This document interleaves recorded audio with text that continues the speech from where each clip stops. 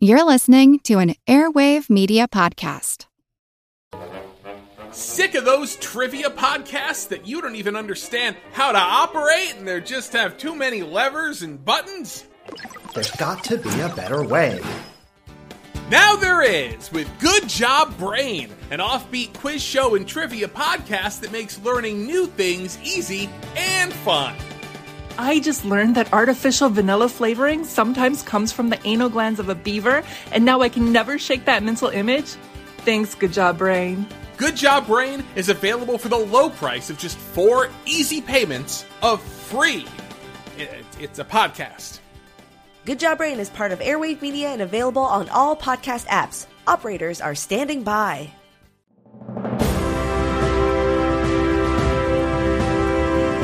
Hold your ears, folks.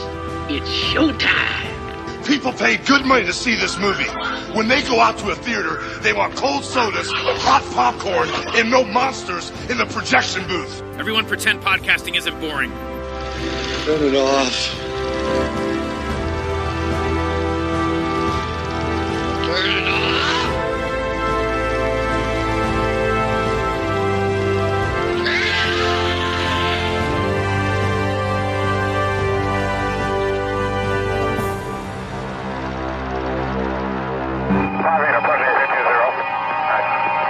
Close Encounters of the First Kind. Sighting of an unidentified flying object. Close Encounters of the Second Kind. Physical evidence of a UFO. Close Encounters of the Third Kind. Actual contact. Columbia Pictures, in association with EMI, presents Close Encounters of the Third Kind. The director is Steven Spielberg, whose most recent motion picture, Jaws, is already a legend. The producers are Julia Phillips and Michael Phillips, of The Sting and Taxi Driver. Creating special effects is Douglas Trumbull, who in this film goes far beyond his achievements in 2001: A Space Odyssey. For the music, there was only one choice. 11-time Academy Award nominee John Williams, composer of the scores for Jaws and Star Wars. The technical advisor is the world's foremost authority on unidentified flying objects, Dr. J. Allen Hynek of Northwestern University. Heading the cast is Richard Dreyfuss, who has shown his rare talent in such diverse films as American Graffiti, The Apprenticeship of Duty Kravitz, and Jaws. And making his American debut as an actor is the great French director Francois Truffaut, winner of the 1974 Academy Award. A close encounter could happen to anyone. It could happen to you.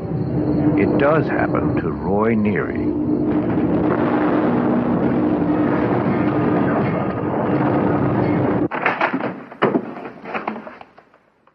An average working man, Neary finds his life, his very world, changed.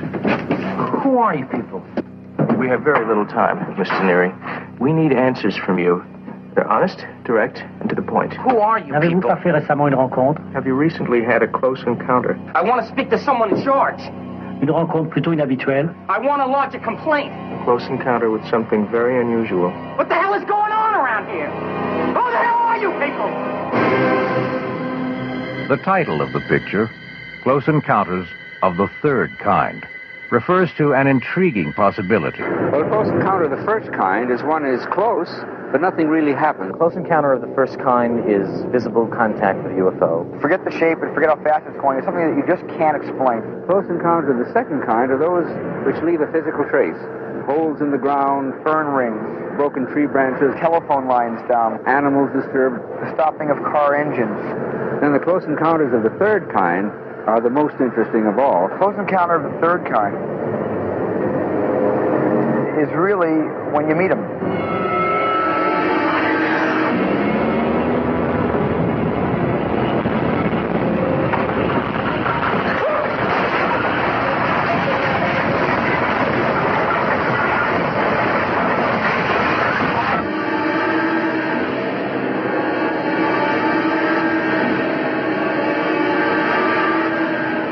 Encounters of the Third Kind. The experience of an ordinary man shared by people from all over the world, irresistibly drawn by a compulsion they don't understand, to witness the most dramatic event in the history of the human race.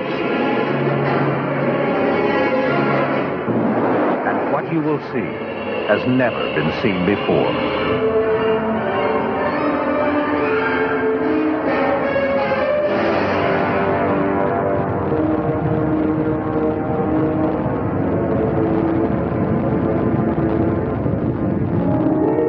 Begins in an Indiana town and leads to one inescapable conclusion.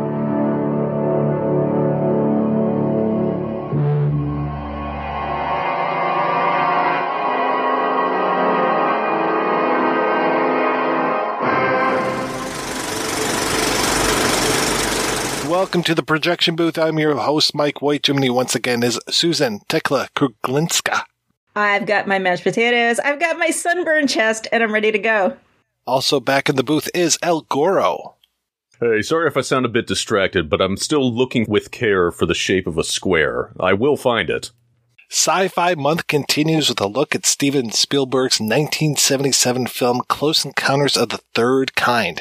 It's really 3 stories in one. In the first, it's former cartographer David Laughlin, who's been recruited to help French scientist Claude Lacombe investigate a strange series of alien visitations. The second concerns Julian Guiler, whose little boy Barry is kidnapped by aliens. And the third follows Roy Neary, a man who's disillusioned with his life until he witnesses a group of alien ships which plant an image in his head as kind of an invitation to join them. We will be spoiling this film, if I didn't just already spoil it for you, as we go along. So if you haven't seen Close Encounters of the Third Kind, or its 2 prequel films, Close Encounters of the Second Kind and Close Encounters of the First Kind, please turn off the podcast and come back after you have. We will still be here. So El Goro, when was the first time you saw Close Encounters of the Third Kind, and what did you think?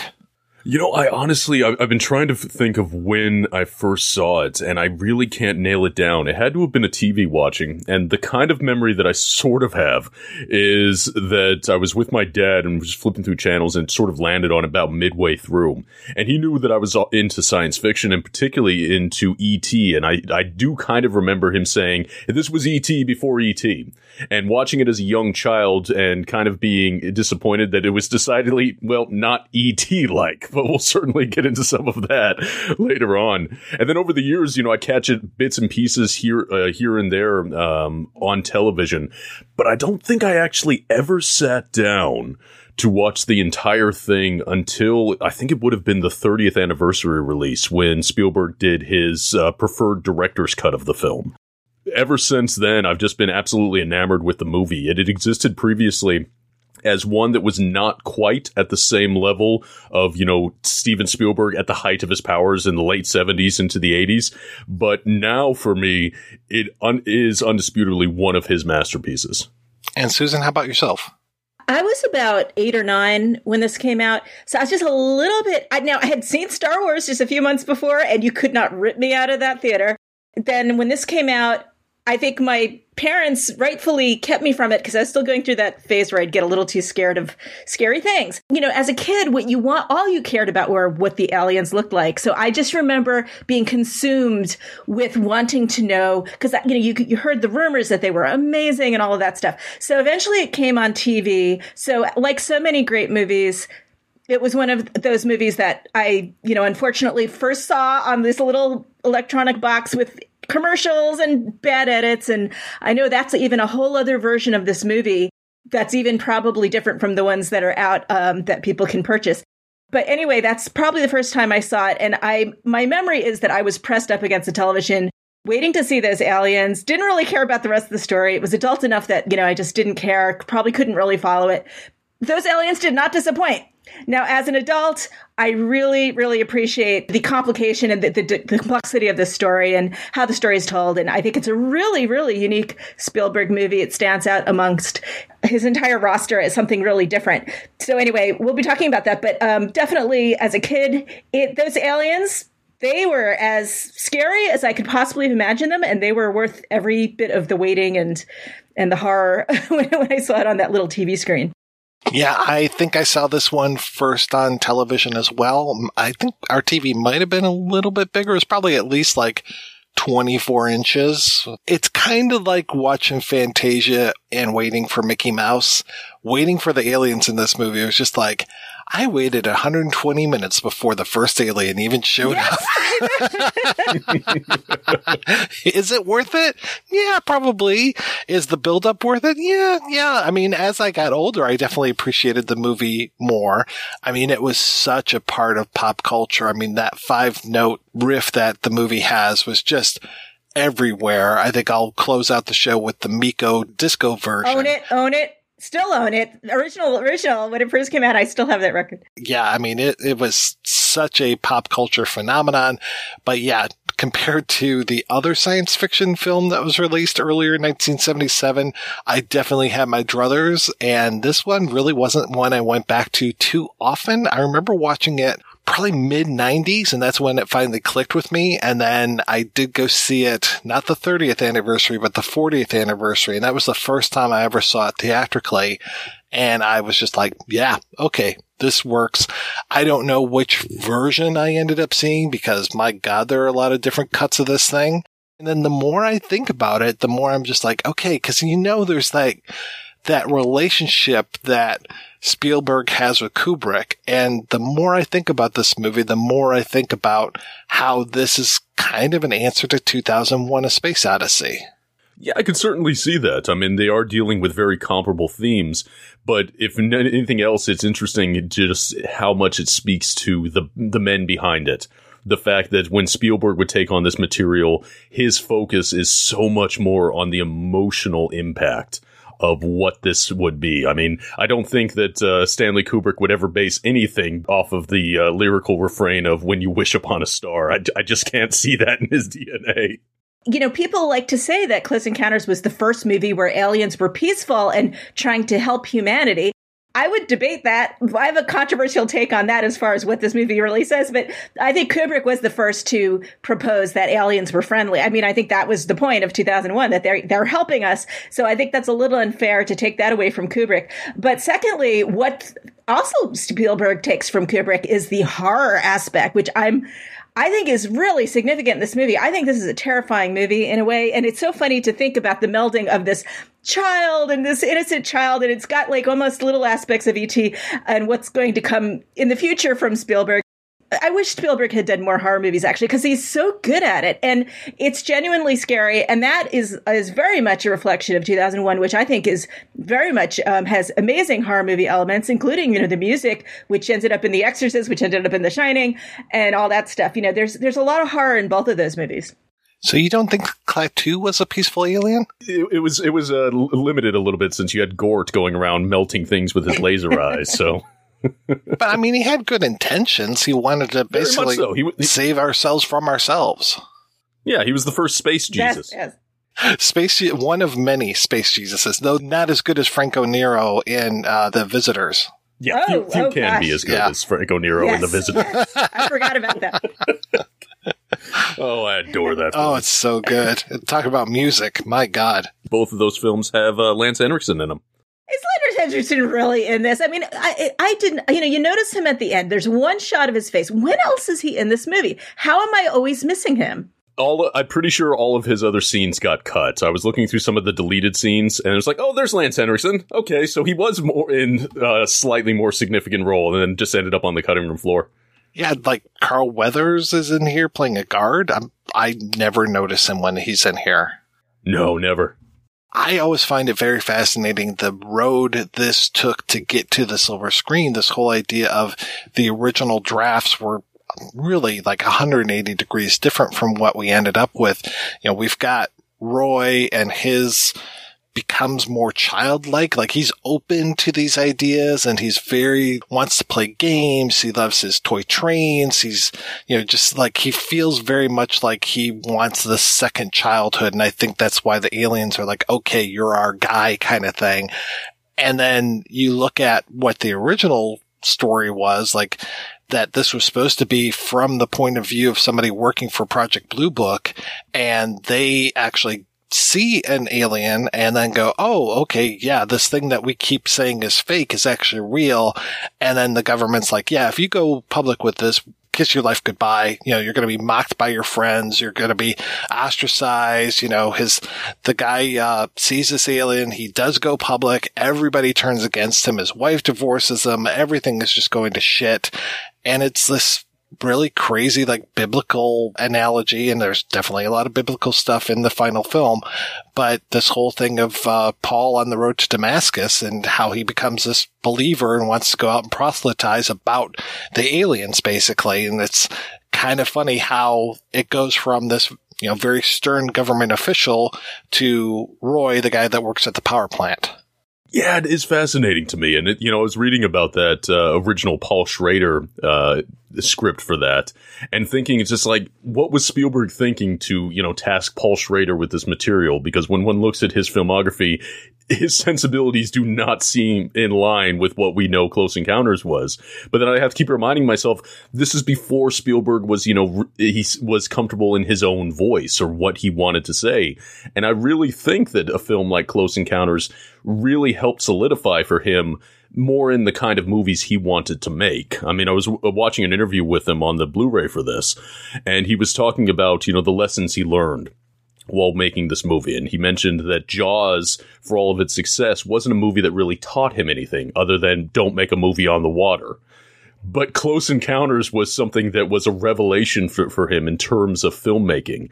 So it's interesting to mark that sort of journey and see it come into fruition as kind of the emergence, the arrival of the Spielberg that we will know for pretty much the rest of his career. Somebody can write that movie very well of the, it sort of would be based on that guy, Dr. Hynek. I'm forgetting his first name, but he's one of the people who consulted on Close Encounters, who was a UFO expert. He was not a UFO expert. He was a person brought in to debunk these UFO sightings and eventually came to the conclusion that, well, I don't know, maybe I can't explain some of this stuff. And so he ended up consulting. But so I think somebody could write, that's almost his story, and somebody could do a good job with it. Paul Schrader, I tried to read that script like 10 times. I fell asleep every time. I could not get through it. It was not a good script. I mean, and the same with Night Skies, too. I mean, the movies that were not made that Spielberg eventually rejected, he comes up with reasons why, but I think also it just comes down to these were just not good scripts. Somebody else could do it, and maybe he could even do it. I mean, I think he did a great job with War of the Worlds, which was not his kind of movie, which is also interesting because it's a flip of this movie, but that's not his kind of story, and he nailed that. I thought he did a great job with that. Yeah, I think it was just more along the lines of, at this point in his early career, he was still finding a voice. And obviously, yes, he would expand out his palette a little bit. And War of the Worlds is a perfect example of that, he's not afraid of going grim. I mean, this is the man who brought us Schindler's List of all things, of course. But it is interesting to see where his instincts were here.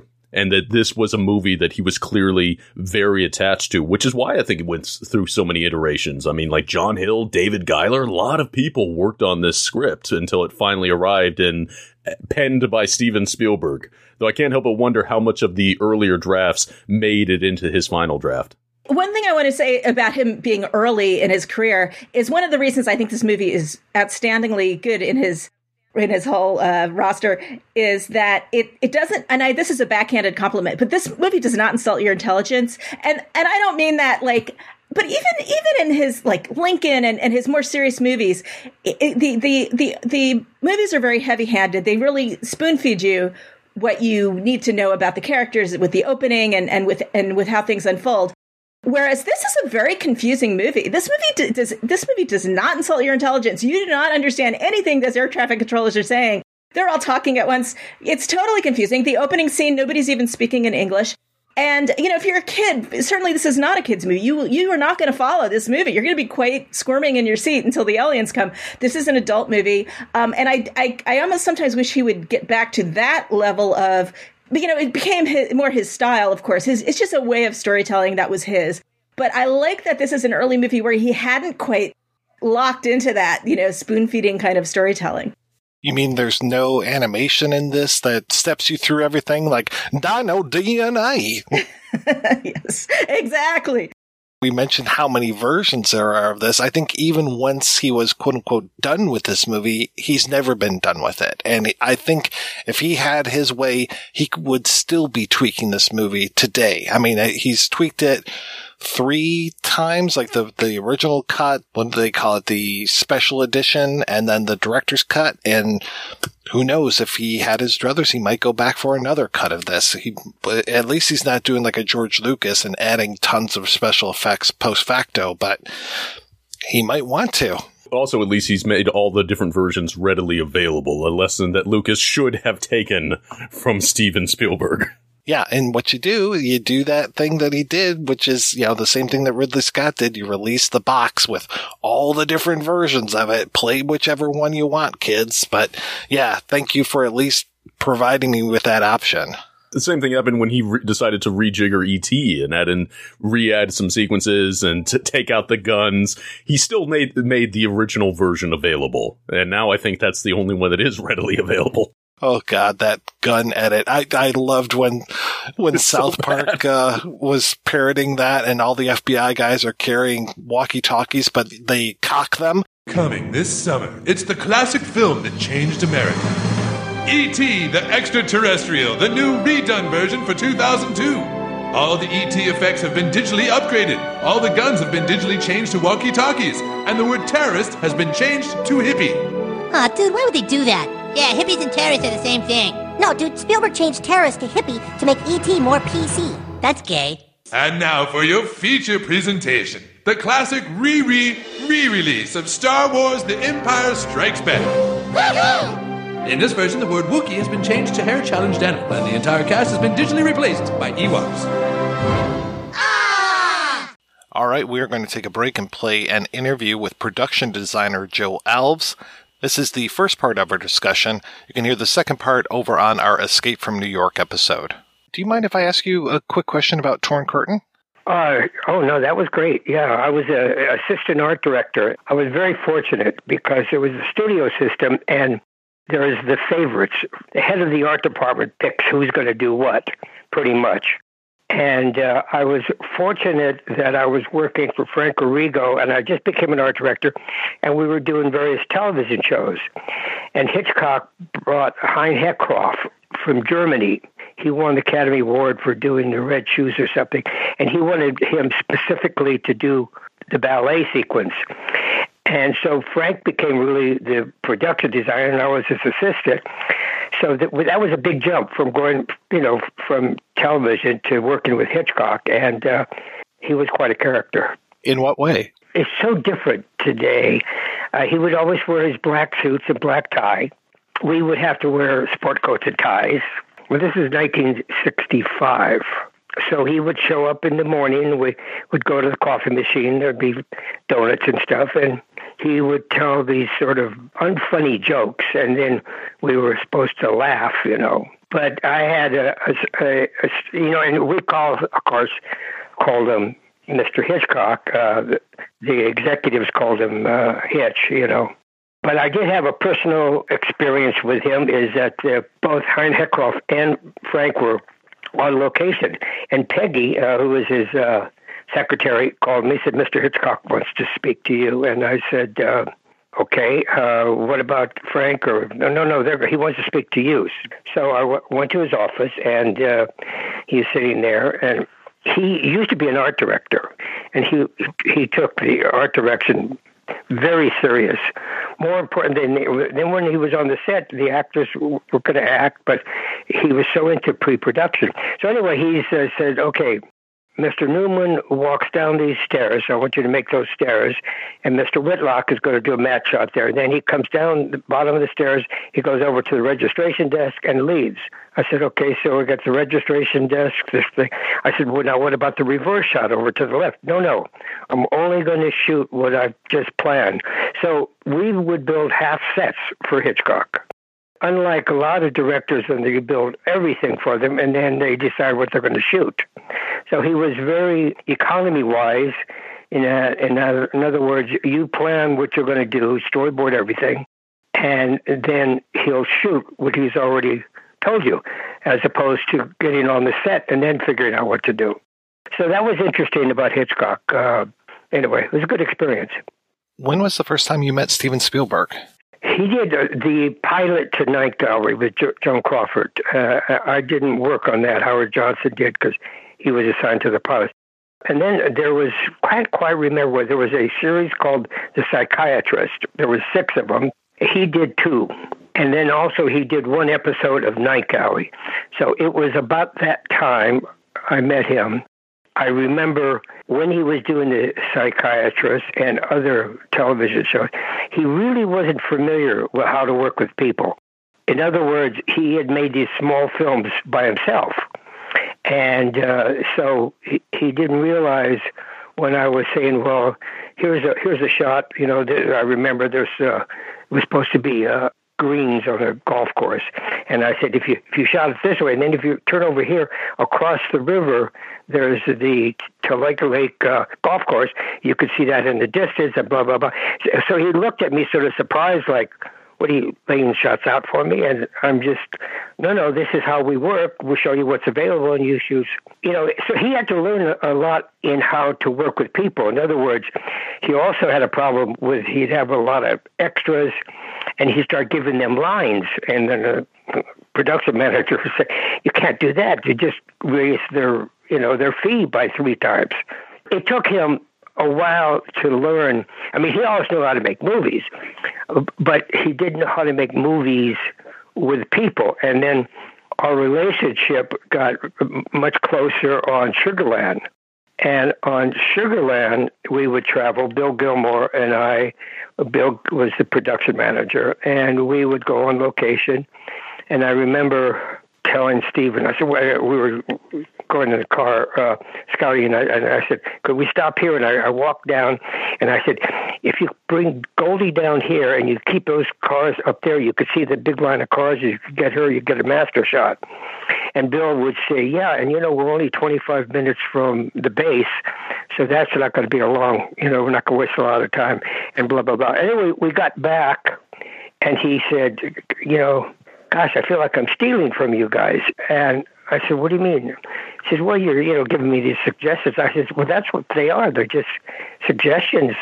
You take it or leave it, So I think that started him working with people.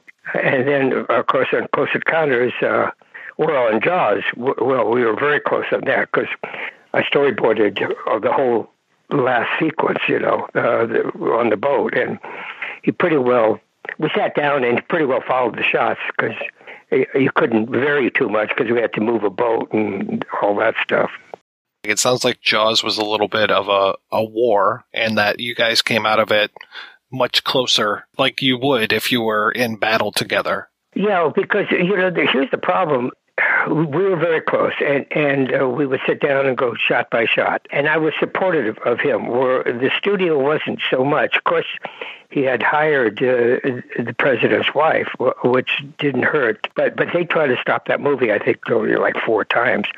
But Steven was very steadfast. But when we finished Jaws, so that would be, let's say, September, October of 74. And then probably January or so of 75, we went skiing. And we were up at Mammoth, and we stayed at a friend's of mine. Dick's brothers had a condo up there. And we got snowed in. But he said he was going to do this movie, Being Along and the Traveling All-Stars. It was black baseball in the 30s, so I got old Life magazines and things like that of that period, and I started showing him what I had and what we'd have to do. And he started talking about this script he was working on called Watch the Sky, and Dr. Hynek's book, UFO, A Scientific Inquiry, which was about UFOs and people that had seen UFOs and all these various experiences that people had about UFOs. So he started talking about that, and I said, boy, that sounds more interesting than this black baseball picture, I mean, nothing against black baseball, but this UFO thing sounds pretty intriguing. And he said, well, yeah, but I don't have a deal. And in those times, it's pretty hard because if a major studio didn't want to do it, you had to have a deal. You had to get somebody who was pretty, Julia and Michael Phillips had just won the Academy Award for The Sting. And so he had developed some kind of relationship with them. So I didn't hear from him for a while, and I get a call from John Badham, who was a director I worked with many times. And he said, "Oh, I'm doing this picture called Bingo Long. It's Traveling All-Stars." And I thought, well, I guess Steven's not doing it. It sounds like a little club there, huh? We know everybody.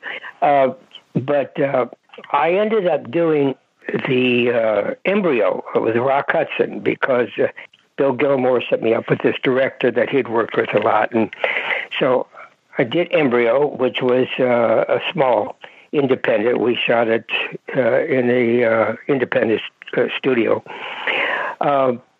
And that was fun. Rock Hudson was an extremely nice guy. I got to tell you, he invited us all up to his house for a party and stuff like that. With a lot of big stars aren't that way, but he is very, not at all what he presented, like, oh, he's a big star.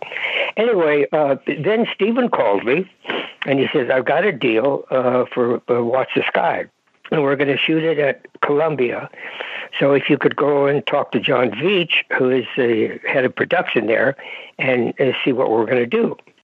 So basically, I met with John Veach, and he said, okay, this is a very low-budget sci-fi movie, maybe $2-3 million. We're going to shoot everything on the back lot, and the sound stage is here, but I need one location. We need a strange-looking mountain. There was nobody really assigned to it. There was a staff guy doing a budget breakdown, And he said, so if you could go find the mountain.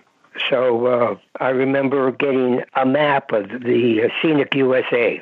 And Verna Fields, who won the Academy Award for editing Jaws, was now a vice president. And she had an office. And she had two offices. One was empty, and we'd go hang out there. Carl Gottlieb and other people were friends with her. So I had the map. I'm looking at Shiprock, Chimney Rock, the back of the president's, national. And then Carl Gottlieb, they said, well, this Devil's Tower is supposed to be pretty interesting. We should check that out. Basically, I flew up to South Dakota, looked at that, and then I drove 3,000 miles looking for strange, different monuments. I mean, Shiprock was quite interesting. It had sort of shaped like a ship's sail. Chimney Rock, all these various structures. And then I got to Gillette, Wyoming, and I started driving towards Devil's Tower, and I'd see this little thing sticking up, and then it would disappear. I'd drive, and then it got bigger, and then I got to it, and it was, my God, this thing is unbelievable. This strange-looking shape. It looked like it was something from outer space that just landed there, What we did then is we took 35 millimeter camera, and we would do pan shots. Most art directors did this. We'd do pan shots of all these various locations. We'd come back to the office, and then we would mount them on a big illustration board. So when I showed this to Steven, there was no question. I mean, this was it. So then we went up there and scouted it with Vilmos Zsigmond was the cameraman. He was the cameraman on Sugar Land Express. We had an interesting relationship. It took a while to develop it because I was a television guy and he was a feature guy, but we developed a really good relationship after a few things that I did for him set-wise. And anyway, we went and we scouted that area, and it was it really worked for us. So I came back, and in the script there was this strange mountain, and then there was this military settlement next to the mountain, and that's where the spaceship was supposed to land. And it was just a military thing with tents and things like that. I told Steven, I said, wouldn't it be more interesting if we could build some kind of arena? And he liked that idea. And I said, yeah, I mean, it would have to be pretty big because we would need to have all this scientific equipment that's going to, when the mothership comes down to record stuff and all that. He said, yeah, that's good. So anyway, I made a model. We did a lot of models in those days. It was the best way to really show what we're going to do to make a 3/4 inch model. And I made one, And John Veach took me to stage 15 and 16, and he says, this is where they shot Camelot. And there's 2 stages open up, so you have this giant stage, biggest stage that they have on the lot. And he says, they shot Camelot here, that's the stage you could have. So I made the model to fit that stage. Columbia was having some financial problems. The guy that runs it was in some kind of embezzlement thing involved with that. I don't know. But they were looking for a big movie to make some money. And they got this young guy that just did Jaws, took this shark picture, and it was like, it was growing to be the biggest gross ever. Went past pictures of the time, Godfather and whatever. So they came. I had my office, and I had the executives and the Phillipses and Steven, and they looked at it and they said, "Oh yeah, this is good."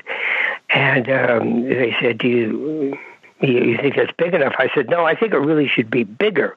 And they said, "Well, how much bigger?" I said, "Well, if I could just do it, I would say 4 times this. I'd make it twice as wide and twice as long." And they said, "Oh, that's very impressive, you know." I said, "Well, I'll make a model." So I made another model, 4 times that big.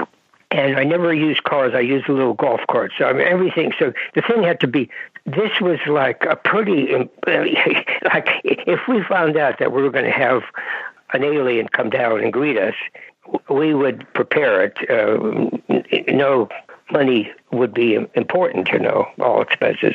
Just do it. I made this huge model, and everybody loved it. "Oh, this is great. God, this is going to be important." And suddenly, as Jaws became #1, big box office, our budget started to grow. And now it wasn't going to be just $2 or $3 million. It was bigger. And then Doug Trumbull came on as effects guy and stuff, and he had done Space Odyssey. And so it was starting to get a little bit more interest in doing this picture. And after, I built this thing, and they said, "Well, where are you going to build it?" And it was like, I didn't have a clue. And Trumbull said I had to build it inside because he needed to totally control the light. So it had to be totally enclosed. Clark Palo was the production manager, a very, very nice guy, and very, let's go do it, Joe. And so we started putting feelers out to different state board that had a film, department or agents and stuff that would help us locate different things. And so we went to Oregon and looked at huge airplane hangars from World War II. And that would have worked, but they had a sawmill on the far end, and that wouldn't work at all. And we went to North Carolina, went to Wyoming, and so these states were, "Oh yeah, we have something," trying to encourage us to shoot there. And we would go there, and they had given us the wrong size, I ended up finding out in Mobile, Alabama, there were 2 hangars side by side, World War II, and I went and measured them, and they were the right width, but they were like square, 300 feet by 300 feet, and I needed 300 feet by 450 feet. But the doors opened all the way, so I thought, well, I could extend that and add another 150 feet, and I built these, scaffolding, and we had to have a huge, I had a place in Texas that made the black cloth that covered everything. It was so big. So I ended up with 300 feet, football field wide and football field and a half long, and that became the big set. It took 5 months to build. I had a great construction coordinator, Bill Parks, I hadn't used before, but Bill was an old-timer. He was a CB in World War II, and he used to smoke a pipe, and he would call me Mr. Alves, every Joe, Mr. Alves. And he organized this stuff, and I got Roy Sampson from Paramount, who did a lot of fiberglassing. And anyway, we built 14,000 square feet of rock, plastic rock. It went on like that, building this huge set. And then to the studio, the hangar next to it, I built a road where they drive off the road So anyway, and then we had a 125-foot front projection screen. So what Doug was going to do was photograph all that stuff in 65 millimeter. So everything that you saw where there would be a front projection, that way you wouldn't lose the definition by when you reduced it to 35. It went on. It was just bigger and bigger. George Lucas came over, and he sat there on the set with Steven, and he said, this is amazing. We never built anything like this for Star Wars. Star Wars, we built the same set, and we just repainted it, which was interesting because I was up for the Academy Award against them, and I lost to Star Wars. But I think people were looking at it, and they were seeing the effects as being the design, which weren't quite the same thing. But I did win the British Academy Award against the same people who were British, so that was sort of interesting, Probably the bad thing is Doug took a lot of time. And Steven, I guess they kept changing things and wanted to do their... So we were supposed to be released in June, the same year that Star Wars would be, I think, 76 or something like that. 77, I can't remember. Maybe 78. Could have been 78. Anyway, but we weren't released in June. Star Wars was, and they got all the accolades, this is huge. And we weren't released until November of that year. We lost a lot of the momentum with the late release, I think. Pictures of any note used to be released in November, October for the Academy Awards. They were never released in the summer until Jaws. And Jaws was the first big summer release. And so that followed with Star Wars, and then Jaws 2, we released they were big money makers. But Close Encounters really, I think, took a beating in that respect. Vilmos did win the Academy Award for the photography, which was good. Steven got ignored on Jaws, didn't get nominated. That was terrible, but he did get nominated for Close Encounters, but didn't win. I didn't do the illustrations. I did a lot of, because it was so big, I had George Jensen, an incredible illustrator, and he did, I had a book out called The Making of Close Encounters, and it has his illustrations in it. I only have a couple of those books left because Sony claimed that they owned everything. In other words, I did a thing for Wyoming Park a few years ago, the park division. They flew me up there to do a lecture and to sell their parks, Yellowstone and this. So they wanted to emphasize Devil's Tower. So I went up there and we did they did film, and they shot some snapshots that I had with Spielberg and Vilmos on the rock, and they were just personal. Sony told the Wyoming they couldn't use those. They were all belonged to Sony. And I said, no, those are mine. Well, anyway, when we did this book, Dennis Prince, who did Jaws book with me, we had to do it without Sony's permission. So we did a limited edition, and it's a small book. But anyway, getting back to the illustrations, George's illustrations were so incredible, depicting the mothership coming down, and they're all in color. And Vilmos, I mean, you look at what he shot and what the illustration was, and it would look the same. So we were very good about doing a lot of pre-production, so I had some good people on it. But and then Roy Arbogast, who was on Jaws, he actually was responsible for doing the shark skin and the mold and all that.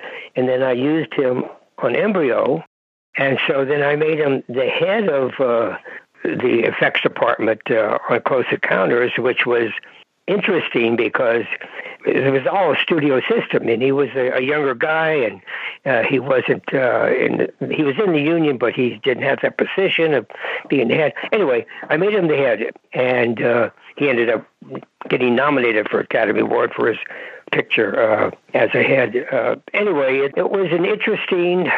I worked on it for a year before we started shooting, so you could see what... Had you worked on anything that long before? Probably the next longest thing would be Jaws 2. And that was because I started with one director, and then they fired him, and then they were going to shut the thing down. And I went to Ned Tannen, who was the head of production. I said, "There's a director." He said, "Are you one of the directors, you and Verna?"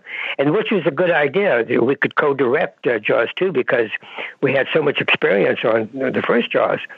And the Directors Guild wouldn't let you do that. They wouldn't let you have a position and be off of it and then become a director. In other words, people would fire a director sometime and use the cameraman as, So I said, well, no, there's a director I worked with on Night Gallery, the most Night Galleries, and I thought he was pretty damn good. So that was, Schwark. I brought him in. And so anyway, we had to redo stuff.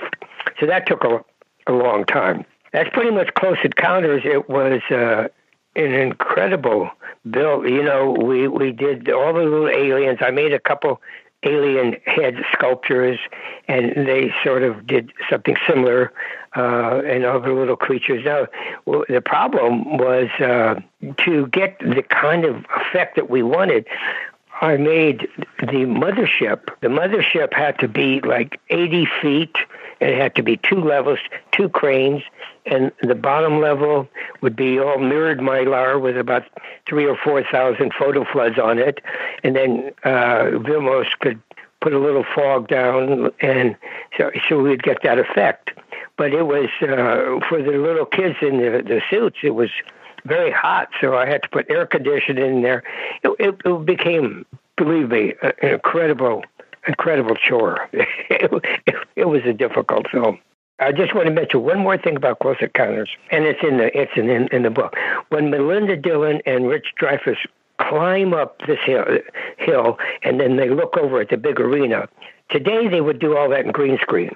I built a mountain that was 7 stories high on rollers, so we could roll it in front of the front projection screen, so you could just shoot a masters of it, and it was all in first generation.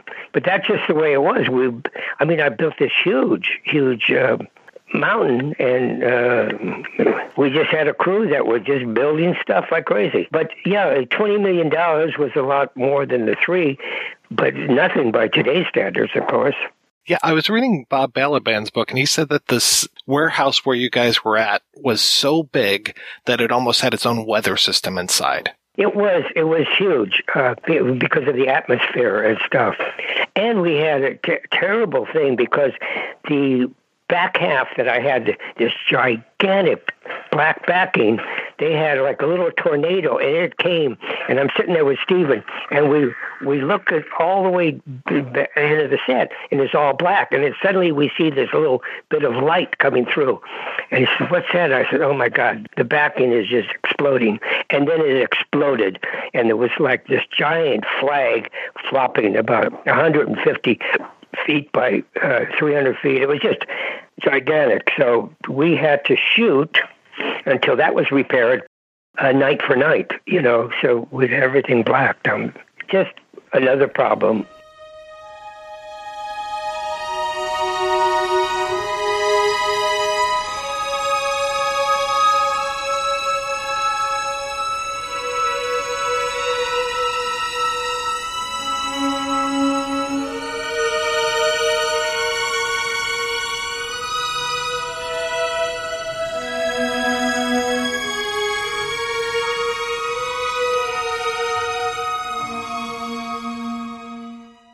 I love the beginning of this movie. And I don't know if the beginning has ever changed, but the beginning I've only ever seen is the beginning in, I guess it's the Sonoran Desert, with the return of those planes, where you're introduced to the Bob Balaban character, where you get introduced to the Francois Truffaut character. And I love this mystery that they set up.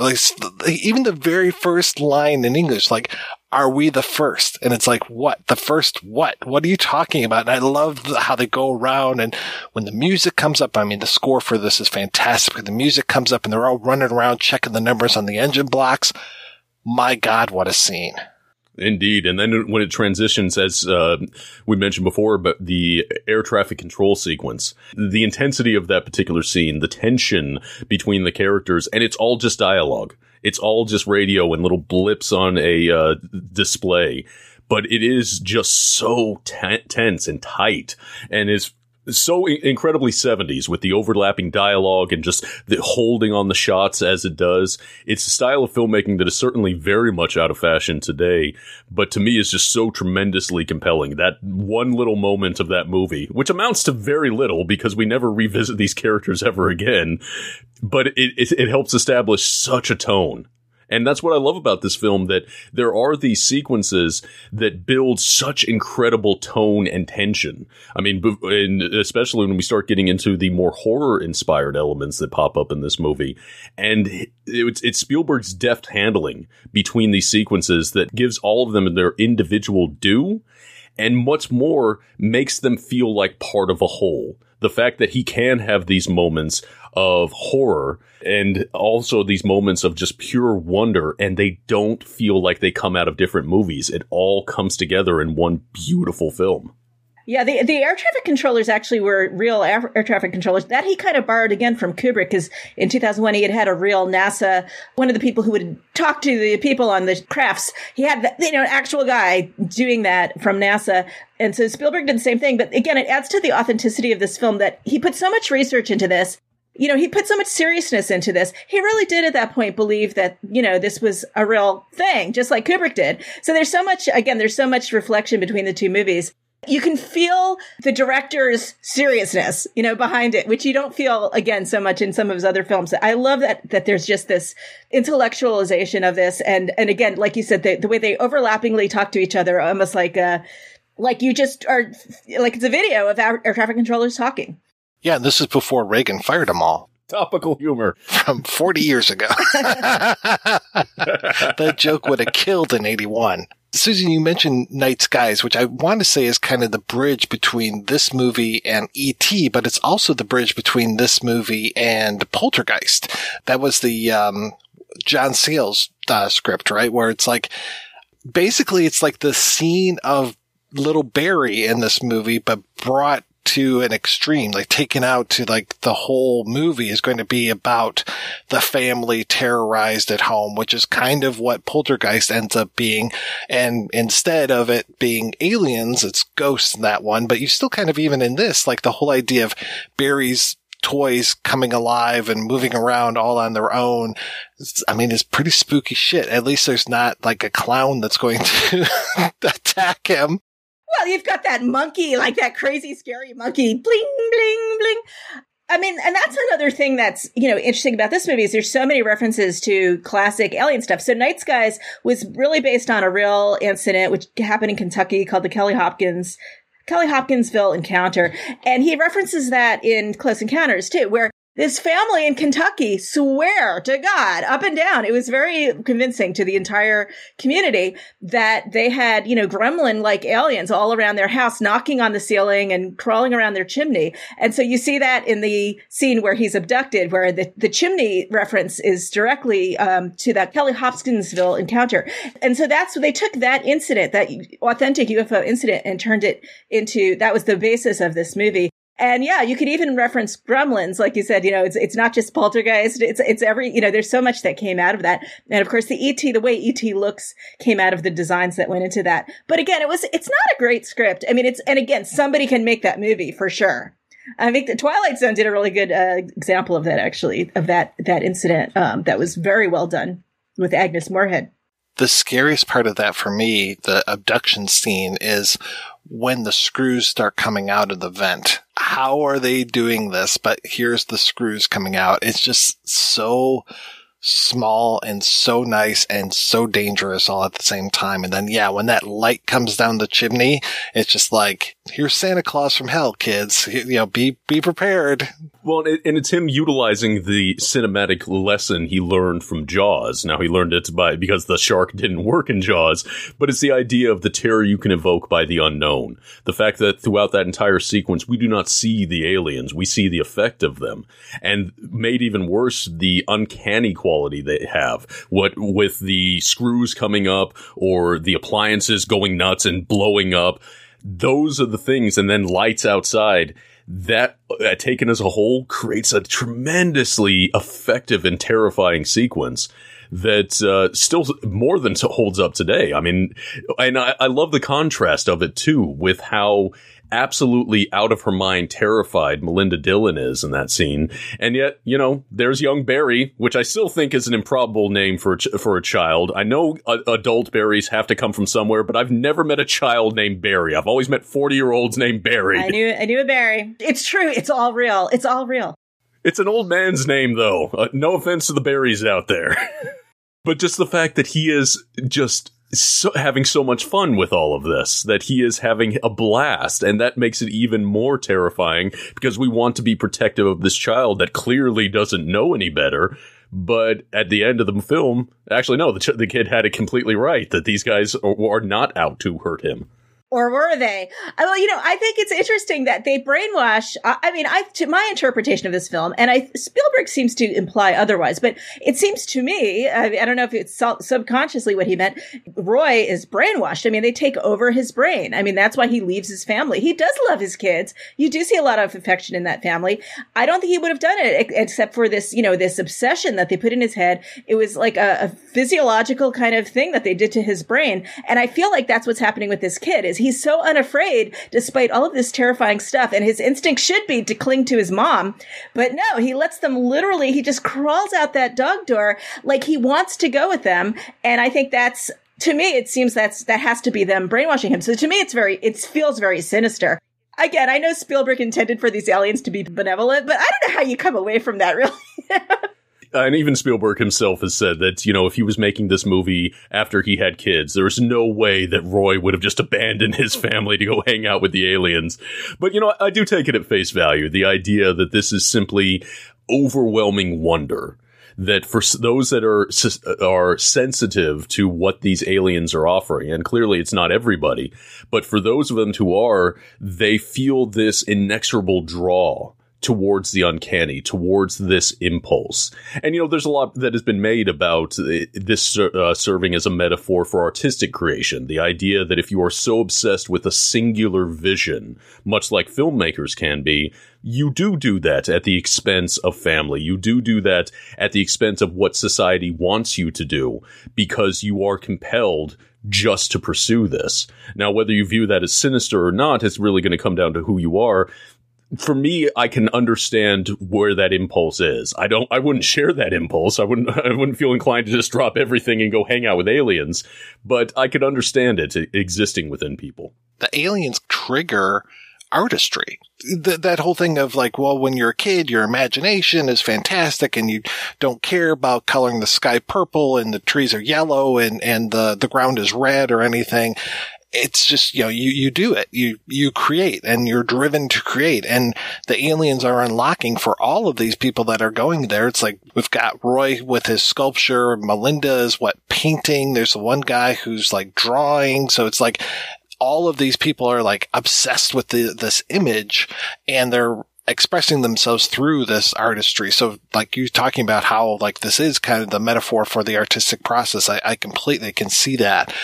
One of the other things about 2001 is when the apes initially encounter the monolith, it's like it puts, as far as my interpretation, it puts ideas into their heads. So I can really see this also with the idea of the aliens putting ideas into Roy's head, into Melinda Dillon's head, and just like them being, all of these people have been exposed, having this inside of their head. And to your point, Susan, yeah, it's driving them crazy. And there's one shot, and I don't know which version it's in, but there's one shot where Ronnie, his wife, breaks into the bathroom where Roy's at, and he's in the shower and he's got all of his clothes on and the water's coming down on him and he's crying. And it's just like he is so helpless because he's so overtaken by this.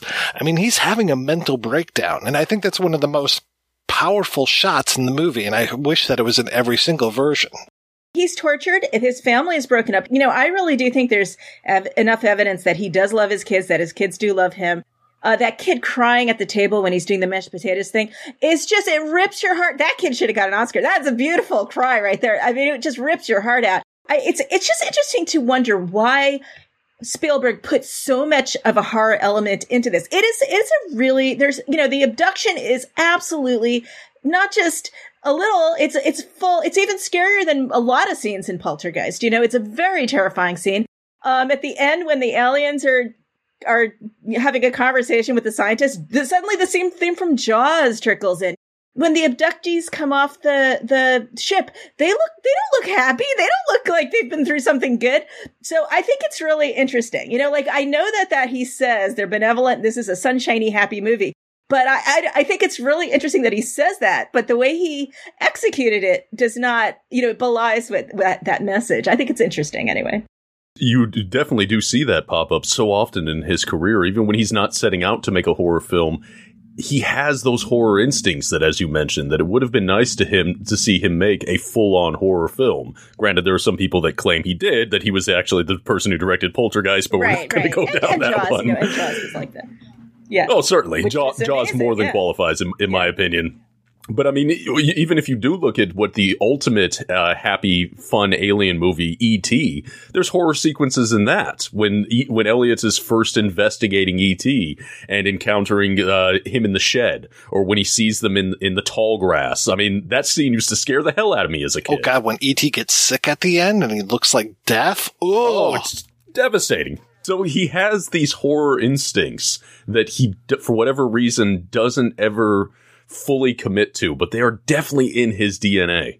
The family in E.T. is already a shattered family, and we get to see the breaking apart pretty much literally when it comes to the Melinda Dillon character having her son snatched away. And I don't know if we ever really get the story of where her husband is.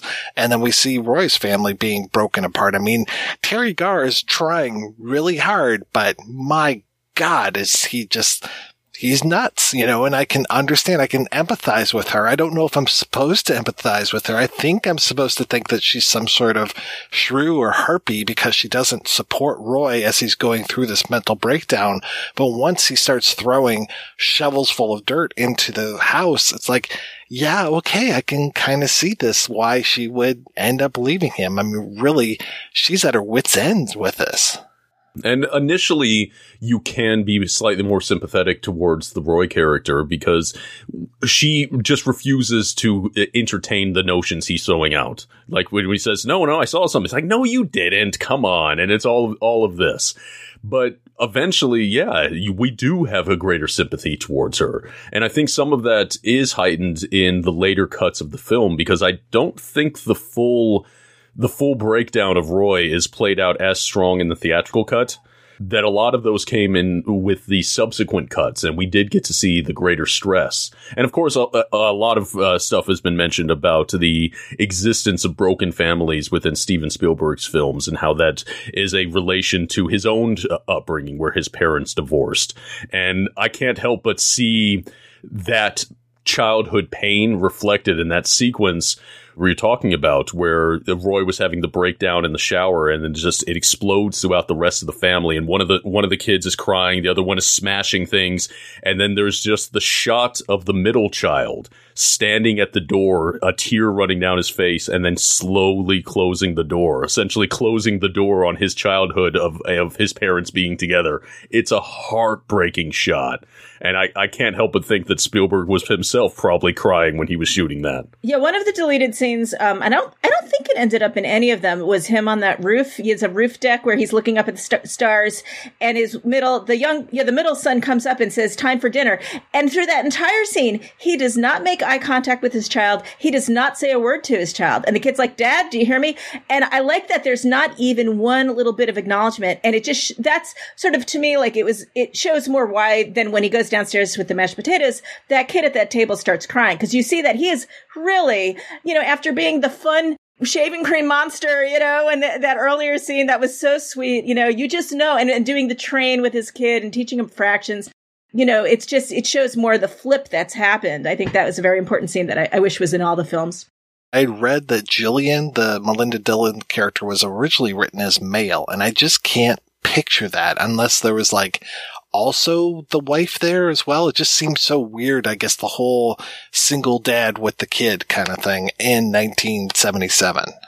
Yeah, I couldn't imagine those scenes playing quite as well. And in particular, the later suggestion of a romance between her and Roy.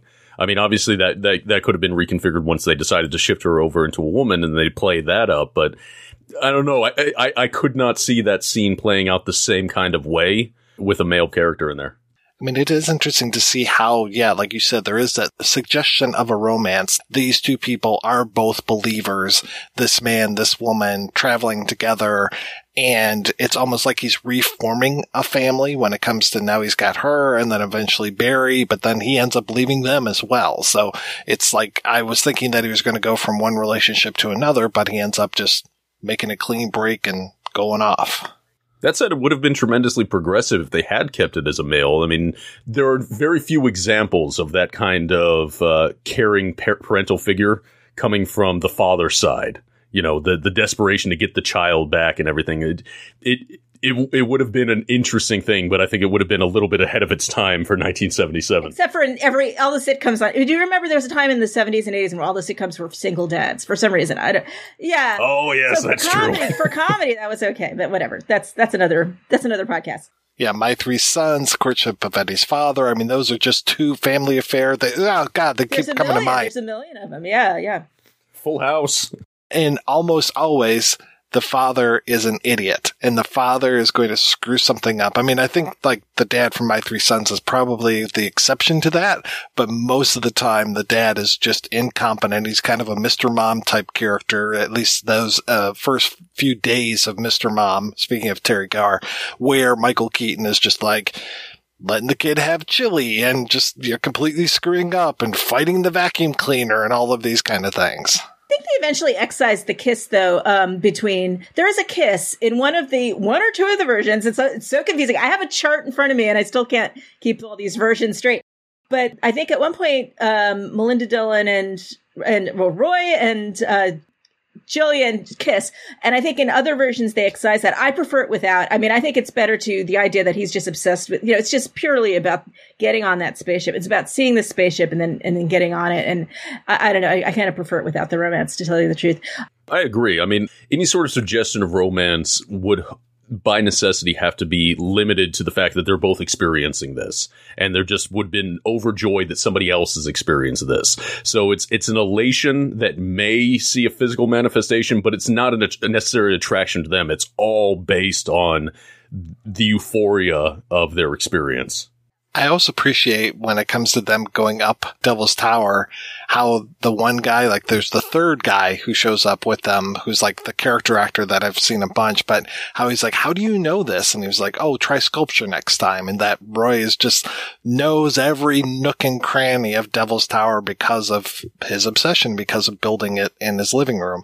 And I was, you guys know me, I love Freudian stuff. And so I'm reading about the movie, and it's just oh yeah, Roy's going through his anal phase as well as his phallic phase by basically building this mountain of shit in his in his living room.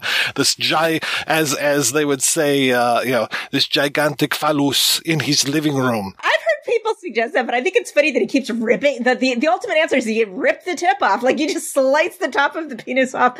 There you are. That's what now it is the circumcised phallus. Exactly. Yeah, we're getting some Jewish territory there. Or just, your half castration or something like that. And then the mothership is a giant breast. And people have suggested that too.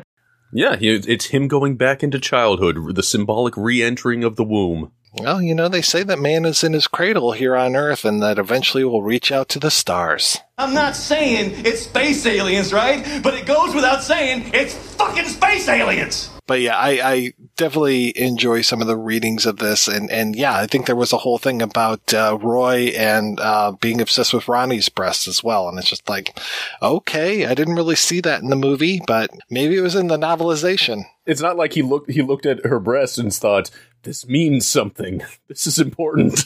Maybe that was in a cut I didn't see. They happily excised a few little explicit things. Like there's also the character of Jillian, apparently in one version, really ripped her shirt open to show him her sunburn. Like really, really ripped her shirt open, And I'm glad they didn't do that. I mean, it's not a kids movie, but it would have cheapened. I think it would have cheapened it a little bit. Just this is not that kind of movie, All right, we're going to take a break and play an interview with Matthew Robbins. You can also hear over on our THX 1138 episode. I know that you had worked with Mr. Spielberg on Sugarland Express, and I think he was at one point supposed to direct Bingo Long and Traveling All-Stars and Motor Kings. Is that right? Yes, that's true. He was overcommitting. He was becoming a very hot property. I guess Jaws had done that, and we lived in L.A. and we saw a lot of each other and had become friends. And Hal Barwood and I had written that for Motown, Berry Gordy's company. It was from a novel. And Steven just loved the screenplay. It was very flattering. He loved it. He thought he had time to do it. And as I recall, he didn't. It was simply, he was just like a kid in a candy store. And he just wanted to do everything that he found attractive. And so wound up being directed by John Badham. And he had already, I think I recall, more or less committed to Close Encounters in some fashion. And so he was sort of, back on track, so to speak. His agent then was Guy McElwain, who was running this, meteoric career. It was really breaking loose. You can imagine after Jaws. That was a little sort of footnote to the history of Bingo Long. Steven briefly was on board. And where was Close Encounters when you came on board? Because I've read Paul Schrader's version, which was just diametrically opposed to what we ended up seeing on screen.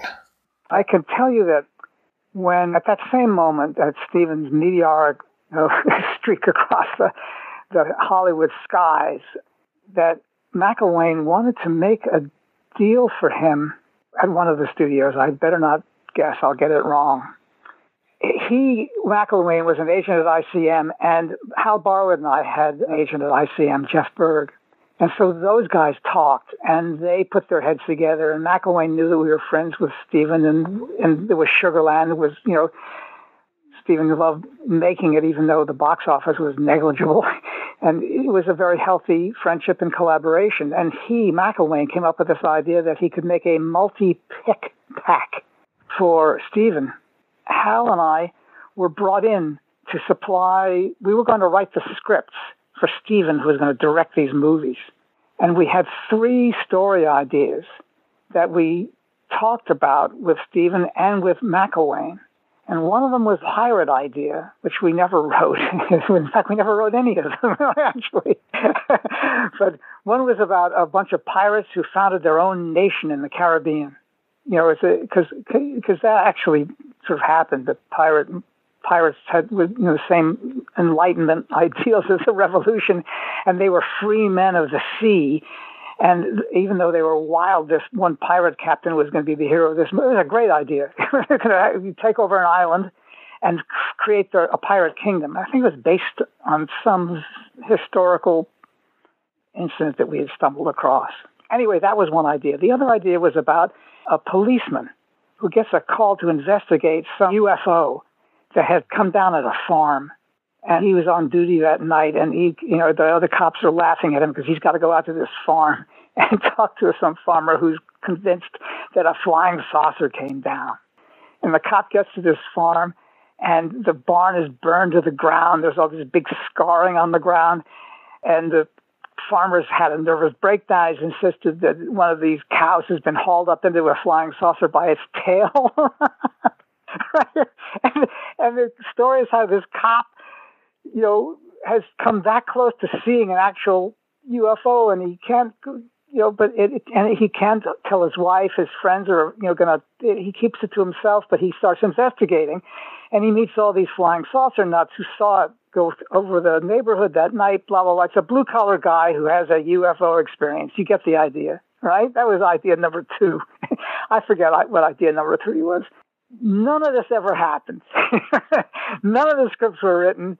Deal was never made, and this was before, long before what you're asking about with Bingo Long or anything. It was just a bunch of young guys hanging out, cooking up stories and deals. It was very casual and chaotic. I don't know how serious this moment was. However, a year later or whatever it was, Steven starts lining up everything to all these ducks to do Close Encounters, which bore this very strong first cousin resemblance to this old Barwood Robbins idea, for which we were absolutely fine. It made absolutely no difference to us. Those days, this is a whole different mentality. It was great, wow, it sounds great. We were all young Turks, and ideas were cheap.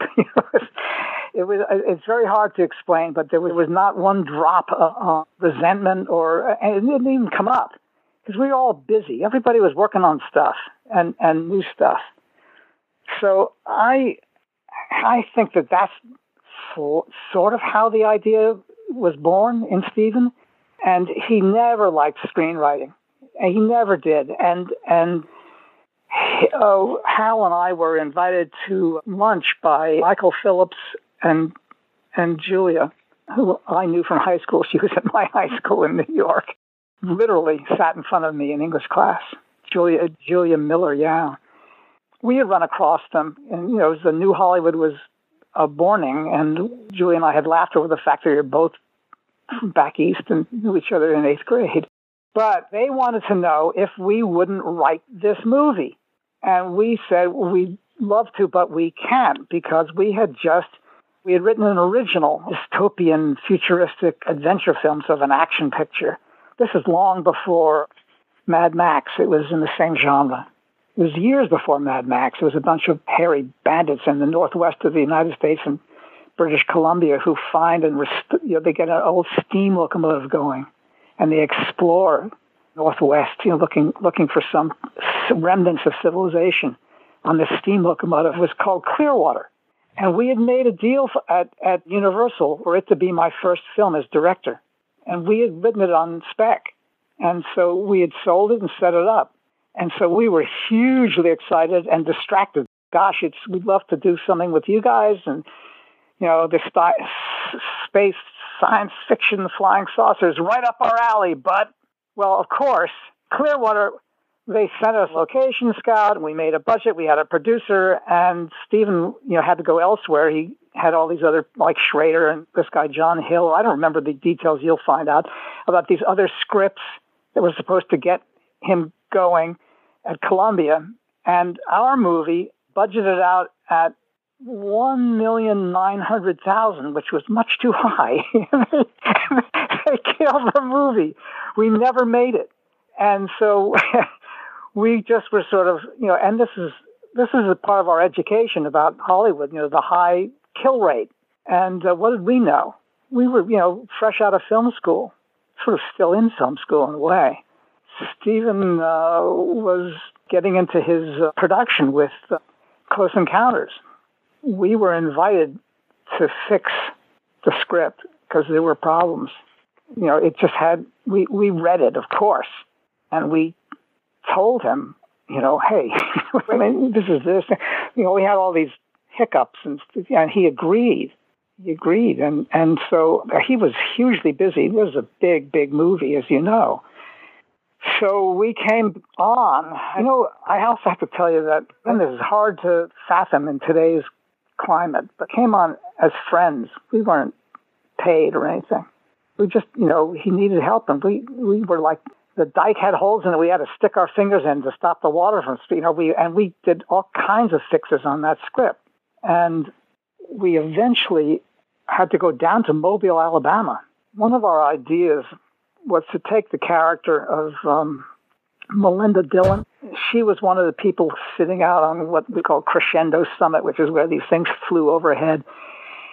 And we made her into a much more substantial character, and to get her to come along on the adventure, we arranged, this was not in the script that was already in pre-production, but we arranged to have her have a little boy, a child, who would be taken by the aliens, kidnapped.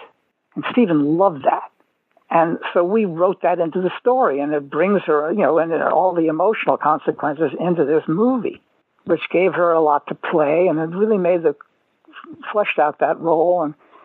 And that was one of many, many changes. We worked on things about the creation of the Devil's Tower model in the house, and the mashed potatoes, and the location of the disaster at Devil's Tower, and how they find it, all this kind of stuff. How my writing partner was very much into all the scientific, if you can call it that, the science it all. And we wrote this, and Steven went off to Wyoming, as I recall, to get into that was the first thing he was going to shoot, was the climbing up of the slopes of Devil's Tower, at which point the studio read our draft and freaked out. What the hell is this? This wasn't in what we read. What are you doing? This thing is growing out of hand. You're running wild. They were seeing their power slip away, which is a classic thing. When you greenlight a movie, you're basically saying, okay, we're letting go of the reins. And once that unit gets rolling at, hundreds of thousands of dollars a day, and here was this young director, headstrong off his hit.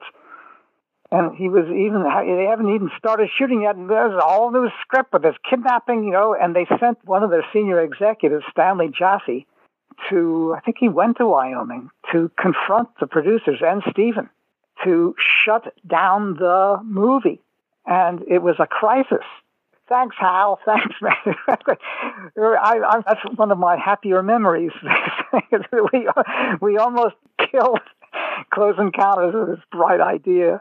And Steven's anecdote of this is great, too, because we later learned, we didn't hear about this until years later, but he and the producers decided to confront the studio head on, because there were dozens and dozens of people building sets and dressing. They were that unit out in the desert with the army trailers. There's a giant thing in Wyoming that they were already into for hundreds of thousands of dollars, with a big, big team in anticipation of the start of shooting.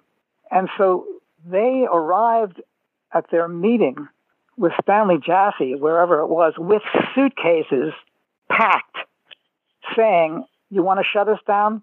Go ahead, we're ready to leave. They called the bluff. Isn't that a great story? I only learned about that years later. They had the brass to stand up to this guy, and who was a big executive and who was highly regarded. He was partners with Sherry Lansing for years. He was a big, big producer. He went independent with her for years, Stanley Jaffe. I guess Steven just got enthusiastic about what he was going to do, or whatever it was. The problem, as can happen, rose up out of nowhere and then is now today forgotten. But it was a big hiccup at the time. He shot the movie, and he was in Mobile, and again, there were things that they needed, and so they brought Hal and me down to Alabama.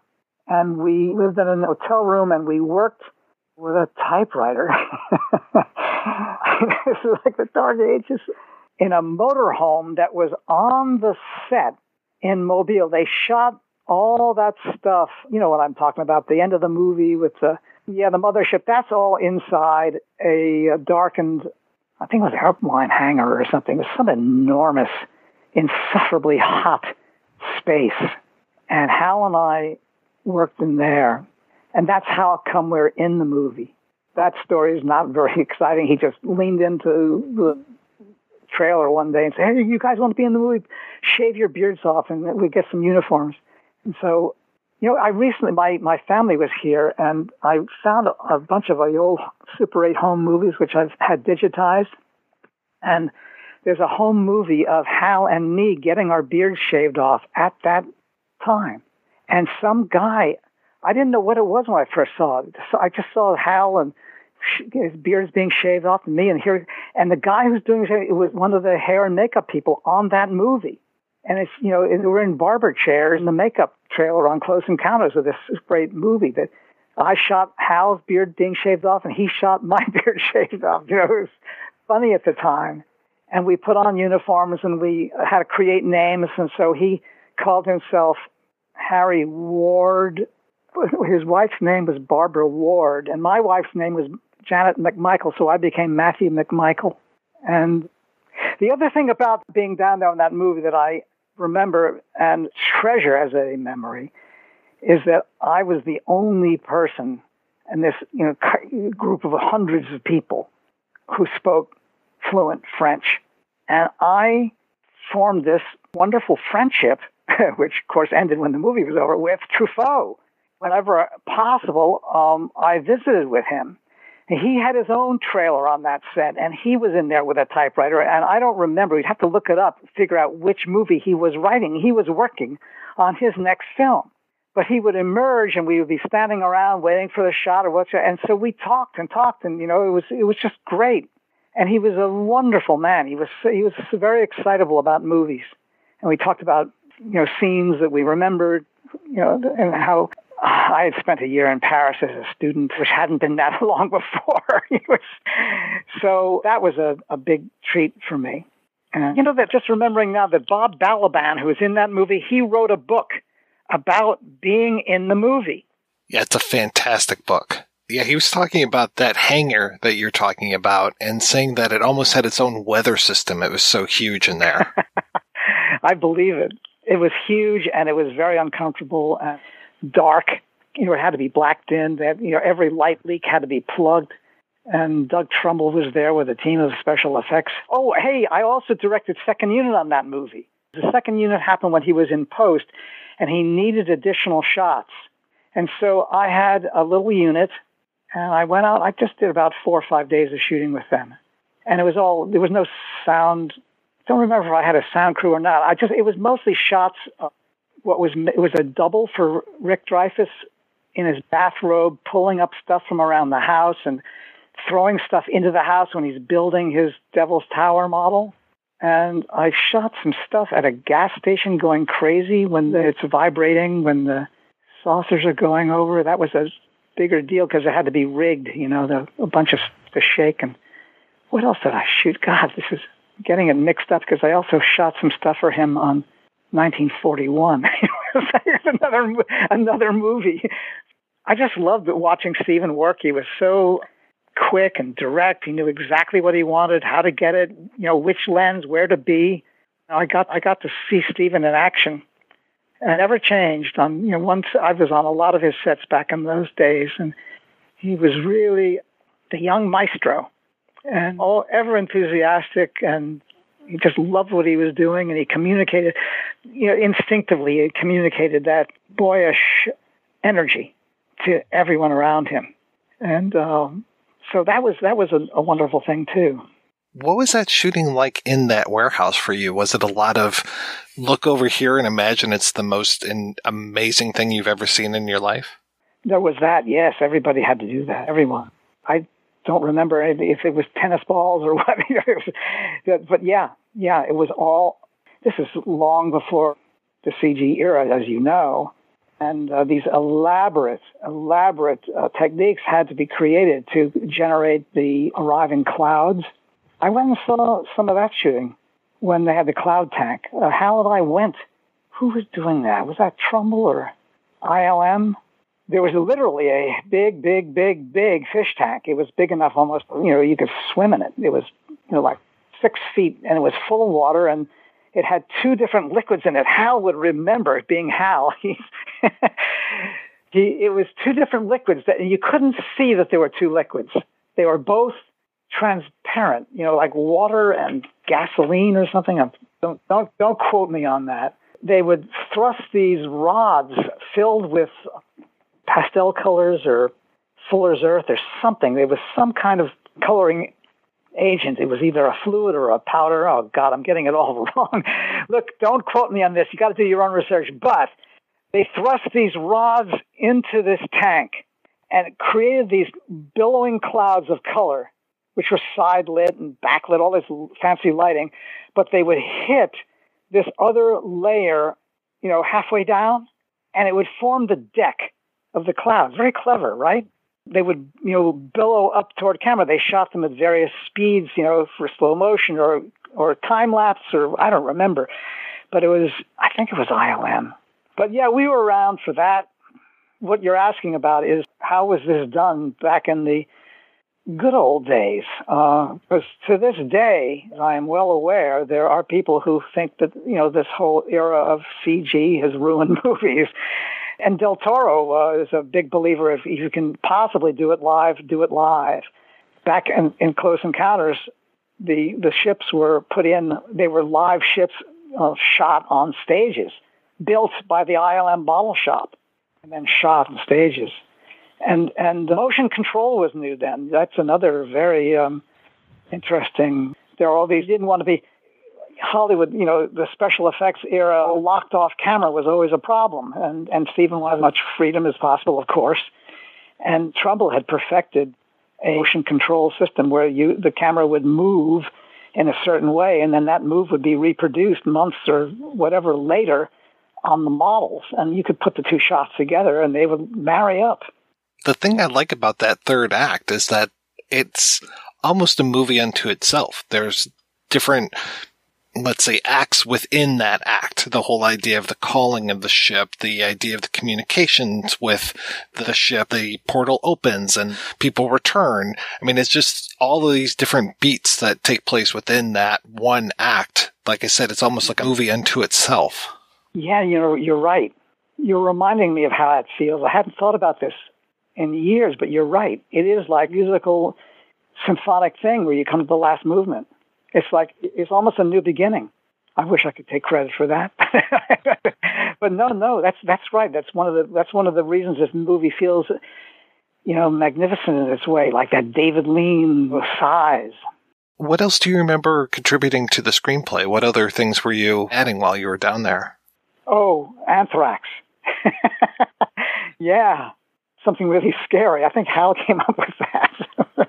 I remember that the location, there are these, you've seen obviously the movie more recently than I have. I have not seen this movie in decades, but there's a thing about radio signals being a set of numbers.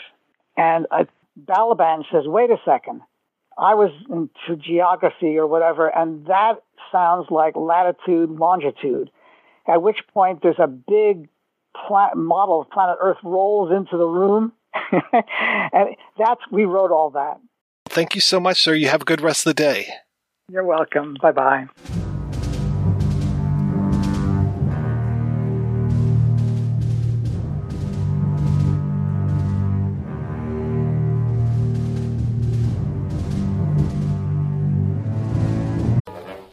Sick of those trivia podcasts that you don't even understand how to operate and they just have too many levers and buttons? There's got to be a better way. Now there is, with Good Job Brain, an offbeat quiz show and trivia podcast that makes learning new things easy and fun. I just learned that artificial vanilla flavoring sometimes comes from the anal glands of a beaver, and now I can never shake that mental image. Thanks, Good Job Brain. Good Job Brain is available for the low price of just 4 easy payments of free. It's a podcast. Good Job Brain is part of Airwave Media and available on all podcast apps. Operators are standing by.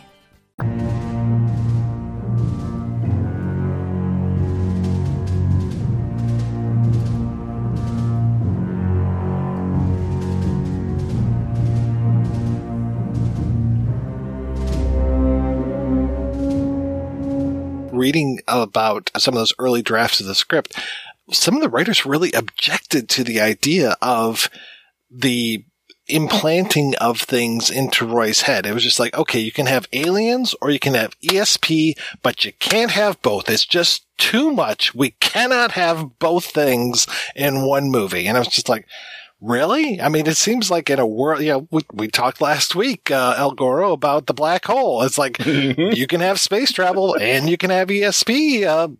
Why not? Let's do it up. It might fit into something that Spielberg has said in various interviews. The fact that he doesn't regard this film as being a science fiction film. He certainly didn't at the time that he made it, because he was staying really true to what he considered to be reality. And it's interesting where this film sits as an extension of a cultural moment from the 1970s, where there was that belief of a very serious belief and very serious people believing that, oh no, we've been visited. This is happening. That this is something that is really going on. It's interesting that we actually find these sort of conversations coming up again, where the Pentagon is saying, oh no, we've encountered these weird, they don't call them UFO anymore, I forget what they call them, but these weird flying craft, and how it's all presented in the realm of this is reality. So perhaps the idea that because this was a quote unquote realistic take on aliens, that perhaps ESP was just a bridge too far for some people. It's also a kitchen sink movie, though, because he really does throw in like a lot of different aspects of real UFO sightings, which includes, cars chasing after them and the Foo Fighter, like that little red dot that follows. So he's trailing behind the others. They say that's like Tinkerbell, which it is. Of course, it's Spielberg. Of course, it's Tinkerbell. But it's also, that's what Foo Fighters were. These pilots would see these glowing balls of colored light. And it's, that's a direct reference. The cattle being unconscious. Now, in the movie, that's not the aliens doing it, but it's still a reference. Spielberg did that purposefully to just get every single alien, UFO kind of trope, that people knew about back then to kind of cram that into the movie, which I like. I think that was a good decision. I think that makes it more colorful and interesting. But it's a kind of a kitchen sink, and the aliens are completely all over the place. Like, again, what are they doing on her roof and coming down her chimney? Like, how is that possible? What is Barry seeing when he's looking across his kitchen? Like, what is he looking at? Is he looking at the little 8-year-old girl kind of alien, or is he looking at the Puck alien? They all have different nicknames. That Puck was the third alien. The middle ones were like, those little girls. And then the first one was the marionette that Bob Baker had made. So we have all different kinds of aliens. We have all different kinds of behaviors of the aliens. We have all kinds of reactions to humans, and it's all over the place. You just cannot, it's everything, kitchen sink. Yeah, and that always struck me, and it still does to this day when we get the 3 different versions of the aliens, particularly since we get that first gigantic, speaking of Space Jesus, marionette alien that does the wide arms, and then it just disappears. We never see it again. And then all of a sudden we get the small aliens that come out, and then we get the final alien that was felt like the closest precursor to E.T. It is this sort of unsettling, otherworldly, naturally, kind of feel to the whole thing. And nowadays I understand exactly why it is the way it is, that I believe initially they were only going to have the Greys, the ones that were played by little girls. But then the effects weren't working quite right, so they had to jazz it up a little bit with other aliens to kind of get across what they wanted to do. There's a little bit too much alien going on. I love it. It's my favorite part of the movie. I do think it's a bit much. I think it's interesting that when he was sort of hacking away at this movie and getting rid of things he didn't like, that he kept 3 different, he says that, they're different races of alien, which is also a little bit ridiculous because, races don't look, they're different species. They look like they're all from different planets, that they all evolved on different planets. So it's kind of interesting that he refers to them as different races of aliens. But in any case, I do think it's a bit much, even as much as I love them. And I think the first 2 are horrifying and very genuinely scary. The third one is, to me, a little bit corny. I would have left off the third guy, but I know that's everybody's favorite. It's a little indulgent that he did it that way. I don't know. I did like the whole thing with the cows being knocked out, and apparently the whole idea of the nerve gas. And I didn't realize, again, sorry, I'm like studying 2001 at the same time. We're finally going to do that episode. And so the whole idea of like, hey, we need to keep these people away from the moon base where we found the monolith. I still like the flash flood idea. Where are you going to get the water? We've had about 2 inches of rain in the last 16 We can do a survey of dams and reservoirs in the areas and tell them when one's going to burst. And besides that, there's not enough water in those reservoirs. Wait. Contaminated water. Affects people, crop, animal, disease. Yeah, epidemic. What kind of disease? What kind of disease? Plague. The plague epidemic. Nobody's going to believe in plague in this day and age. I understand that many of you are troubled by the concern and anxiety this story of an epidemic might cause to your relatives and friends on Earth. Well, I completely sympathize with your negative views. I love when they're in the helicopter and like when he takes off the mask and all the people are like, no, don't do that, you'll die. The irony is that even if somebody had announced that nerve gas had dropped, there would still be people saying, nah, I don't believe in it. Yeah. Oh, there's always somebody, yeah. One of the things I also heard about is, as this film was developing, that initially it was a little bit more straightforward, but it was kind of the post-Watergate environment that brought Spielberg to bring in sort of the government cover-up element of it. So it was reflecting a society that was no longer completely trusting their government. But the fact that they still think that that people would totally trust their government to buy the whole nerve gas story, which nowadays we know they really wouldn't. Yeah, it's just a liberal hoax. I mean, guys, we did it. We managed to kill 3.5 million people just so they would get those vaccines, and now we can track them.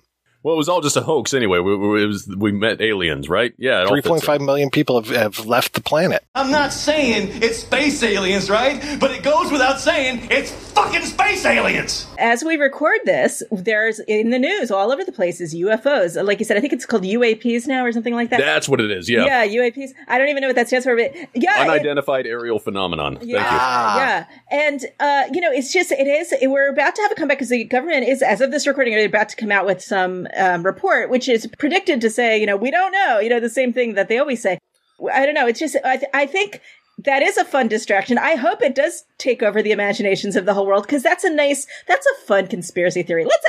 That's a nice, safe, fun, get the whole country together on the same page kind of conspiracy theory. So I think that's healthy, actually. And I hope I don't know, if the aliens come, maybe it would be good for us. Maybe it would do us a world of good. I really appreciate what you're saying as far as that being so timely, because back on when I was doing the Kolchak tapes, I mean, that was the one thing I kept trying to stress was early 1970s. The world was really fucked up, and man, oh man, people were grasping for anything. And that's when you had Chariots of the Gods and, Bermuda Triangle and New Age coming out, all the different self-help stuff like Est and I'm okay, you're okay, all these different types of things going on all at once. So to have ESP and UFOs in this movie, absolutely fine, because that was all in the zeitgeist. I mean, that was the thing that, you couldn't go any place without hearing about this kind of stuff. I mean, there were suicide cults. There were just all of these fantastic things that were happening. I mean, maybe to your point, I mean, if we do embrace UFOs, maybe we'll get some more suicide cults. That'd be pretty fantastic too. No, I didn't mean that. Hey, we're already seeing the return of adrenochrome, which is something that Hunter S. Thompson wrote about in Fear and Loathing. So, the 70s are back. Speaking of Bermuda Triangle, though, those missing planes that they discovered at the beginning of the ship were disappeared out of the Bermuda Triangle. So they throw that in there, too. That's in there. It's in there. It's all in there. Ben Randall, commenting on Time Life's popular series, Mysteries of the Unknown. I've always been a little curious about unexplained phenomena. Because of personal experiences? What do you mean? Well, for example, can you sense when something's about to happen? Well, yeah, I mean, everyone's a little psychic, but... What about UFOs? I don't know. Lots of people swear they've seen them. Ever experienced deja vu? Sort of. I went into this old 19th century farmhouse, and I just knew I'd been there before. In another life? I'm not ready for that. Ready for this? Mystic places? Uh-huh. It's from Time Life. Talks about things like the Nazca lines. Were they runways for alien spaceships? And did those aliens interbreed with the ancient Peruvians? Did they? Read the book. Read about the medieval warriors who appeared before Stephen Jenkins in 1936. Then he saw them again 38 years later. That true? Read the book. Read about Aleister Crowley and his bride. They spent a honeymoon night in the king's chamber of the Great Pyramid. What happened? Read the book. Read about Cyrus Teeth's belief that people live in the center of the earth. Admiral Byrd looked into it. Know what he found? I know. Read the book. I love Roberts Blossom, and when he shows up in here, I love him. I love all the people at the top of that ridge that are just waiting for the aliens to come back, and they've got the signs, and they're doing all this stuff. And then they have that meeting with the government official, and he's like, this is a UFO. And everybody's like, yeah, I saw that. And then he's like, oh no, I took this picture this morning. That's a Frisbee. Ha, ha, ha. But then Roberts Blossom is starts talking about stuff and then immediately veers into Bigfoot territory. UFOs we can believe, but once he starts talking about Bigfoot, it's just, that's too much. I mean, he encountered the aliens. He was there when they flew by. But he needed to be, to elaborate, to spin a different yarn to be the focus again, which is why I've always had issues with a lot of the accounts of ufology and all of those other things, mostly because I know that impulse is within people. People lie. People make stuff up because they like to be noticed. They like to be the center of attention. And that's where I kind of put a lot of these sort of UFO stories. So it is interesting to watch this film, and it's particularly interesting to hear Spielberg talk about it, where he was a true believer. I grew up in a very cynical age, where for all of the discussion of UFOs, there were a pile of experts debunking them.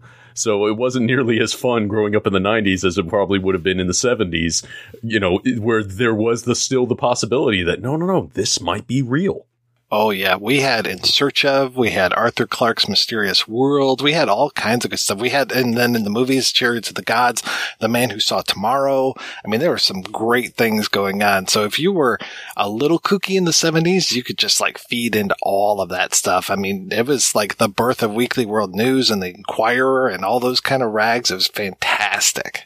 Yeah, most we had was the X-Files, which, that certainly, I guess, gave a shot in the arm to the whole UFO community. Oh, yeah, definitely. Did I ever tell you guys about the time I went to the Roswell Museum in Roswell, New Mexico, the UFO Museum? I don't remember that one. We were in Roswell, and they have a UFO museum, right there on the main drag, just a couple miles down from the Walmart.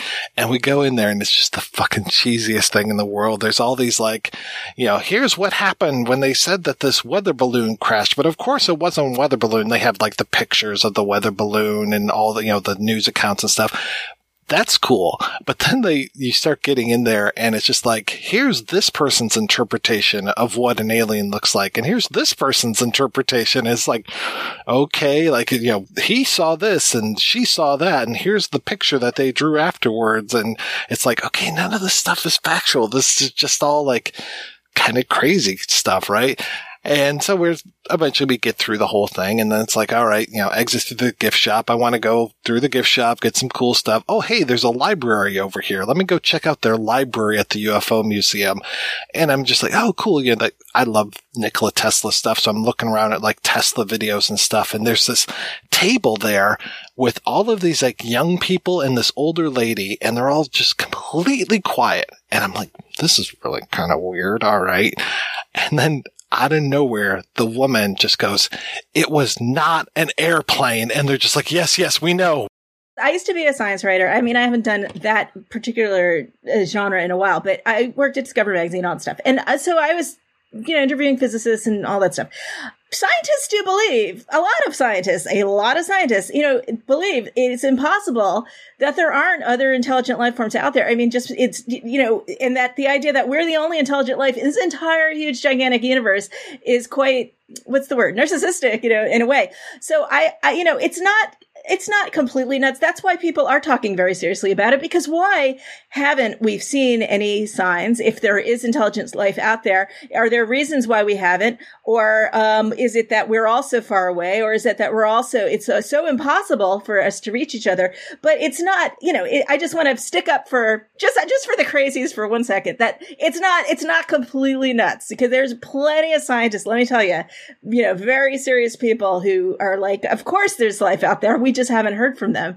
And there was a great op-ed in the Washington Post just a couple weeks ago of, a physicist, a very serious physicist, who looks into this stuff. Who's I don't think we should be sending signals out there because they could be hostile. And I was I'm on board. I just watched War of the Worlds, the Spielberg version. And I don't know. I think we should keep our head down and turn the volume down on the TV and shut the lights out if they drive by, because make them think we're not home. But that's just my wacko in little injection there. That it's not completely crazy, but I agree that probably almost all cases are from nuts. I agree with that, of reportings. I'm very much in the Fox Mulder of I want to believe. And considering the enormity of the universe, the fact that we would be the only sentient life forms out there just seems improbable to the point of hilarity. But it's that enormity that I keep coming back to. It's how difficult it would be to travel from place to place. And I would love to find evidence of that, but that's still coupled with the fact of just human nature, I know people like to make stuff up. It's trying to balance those two things. That I try not to be a killjoy about this. It's the same thing with ghost stories. That you trust me, I would love that ghost stories would be real. But I know people make things up, and I know people get things wrong. That's far more improbable. Far more improbable. It is. But it has a just as devoted cadre of believers as ufology. That's why we think of UFO people as nuts, because we think of it that way. But it's really not. It's not the same category. It's scientifically plausible that there's intelligent life. Well, and that's another thing I find interesting, and it's something that has come up in recent conversations I've been having. It's that sort of an atheist translation of stories that used to be the realm of folklore and religion, and how many of these stories of alien encounters are similar to what people used to describe of meeting ghosts or meeting fairies. And we can see that even in this film, and obviously that got played out later in the Spielberg production of Poltergeist. The behavior of the aliens when they were menacing Gillian and Barry, that did feel like poltergeist. It did feel like ghosts. So you do see this sort of impulse, this sort of energy get redirected and kind of wrapped up in the UFO stuff that used to be the realm of the paranormal. When I had Carl Sagan explain on Cosmos how many stars are out there, how many planets, how many possible livable planets. This is one of the great questions. How many advanced civilizations capable, at least of radio astronomy, are there in the Milky Way galaxy? Let's call the number of such civilizations by the capital letter N. It's a number. It depends on many things. It depends on the total number of stars in the Milky Way. It depends on the fraction of stars that have planets. It depends on the average number of planets in a given solar system that are ecologically suitable for life. It depends on the fraction of suitable planets in which life actually arises. It depends on the fraction of inhabited planets on which intelligence emerges, and on the fraction of those planets in which the intelligent beings evolve a technical, communicative civilization. Finally, it depends on the fraction of a planet's lifetime that's graced by a technical civilization. Call that F sub L. This equation, due mainly to Frank Drake of Cornell, is only a sentence. The verb is equals. By carefully counting the number of stars in small but representative regions of the sky, we find that the total number of stars in the Milky Way is about 400 billion. In studies of double stars, in investigations of the motions of nearby stars, and in many theoretical studies, we get a strong hint that many, perhaps even most stars, are accompanied by planets. The number of civilizations in the galaxy then would be measured in the millions. Millions of technical civilizations. That number is a pretty damn big number. When Blossom, the farmer, says, about Bigfoot, the look on Roy Neary's face, the look of frustration that this guy just changed the whole tone of the room to make him look like an idiot is a beautiful piece of acting. And, so I did want to throw in that there's some amazing moments in this movie of acting, Terry Garr, when she's saying, "No, you're not. No, you're not." I mean, that's just so beautifully executed. What he got out of Carrie Guffey is just phenomenal. Anyway, just wanted to just turn back to that for a second.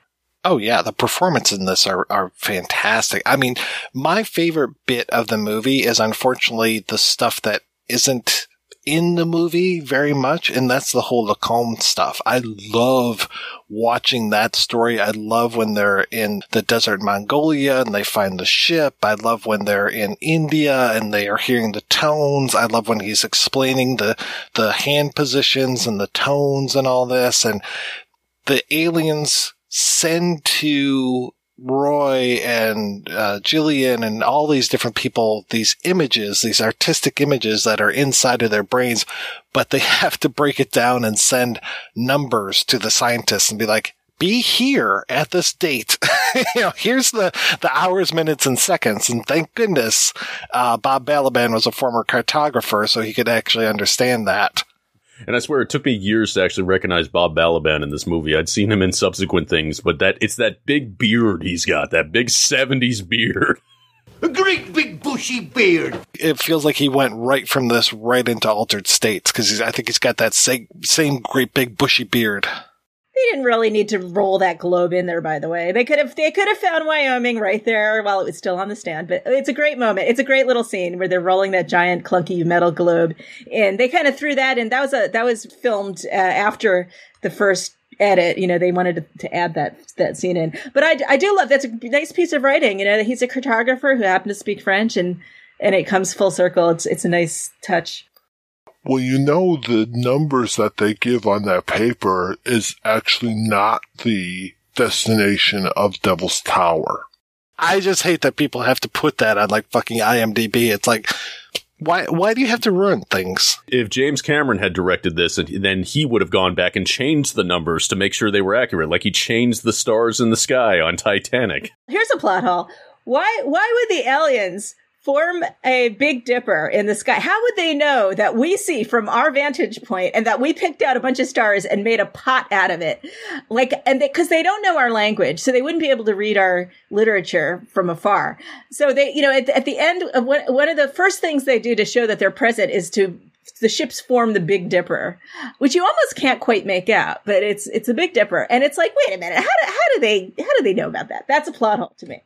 I like the whole end of the film. I'm always like, why did they let Roy and Julian just kind of wander in here? But okay. After I think a while. They were more focused on the giant aliens than so distracted. two randos show up. I love the guy who runs into the porta potty because he's terrified. There has to be a few people like that who are just like, no, this is too much. I can't do this. Yeah, one of them was the lawyer in Jurassic Park. Yes. Spielberg revisiting the hits. That's right. But I love the whole idea of using music as the language, because music is basically another form of mathematics, which is kind of cool that they're doing that. And again, to use John Williams to come up with that, to be able to work that theme into other things as you're going through the whole film. I mean, it's pretty great. And then, I also love the scene when they let the aliens take over, when the keyboard basically starts playing on its own. It's like, all right, cool. This is pretty neat. Visualizing that sort of communication and taking into account the inherent difficulties of that, but then providing a visual means to convey this information. I mean, it's fantastic. I mean, you can clearly see where Denis Villeneuve, I've always mispronounced his name, the influence that he took from that when he did Arrival. And then that essentially was the entire point of that movie. And he was even interviewed in the special features for the 40th anniversary of this. And he readily admits so much of his own cinematic language is traced back to Close Encounters. It is very clever that, he seems to be the first to have come up with that idea that music would be a language, and it does make sense. It makes a lot of sense. So what do you think of him entering the ship? I mean, where do you fall on that? To me, it's the culmination of the wonder. This implacable drive, it couldn't resolve any other way. That he had abandoned everything, and abandoned his family, his station, his job, everything in society in pursuit of this. He had to take that step. Should they have shown it? Hell no.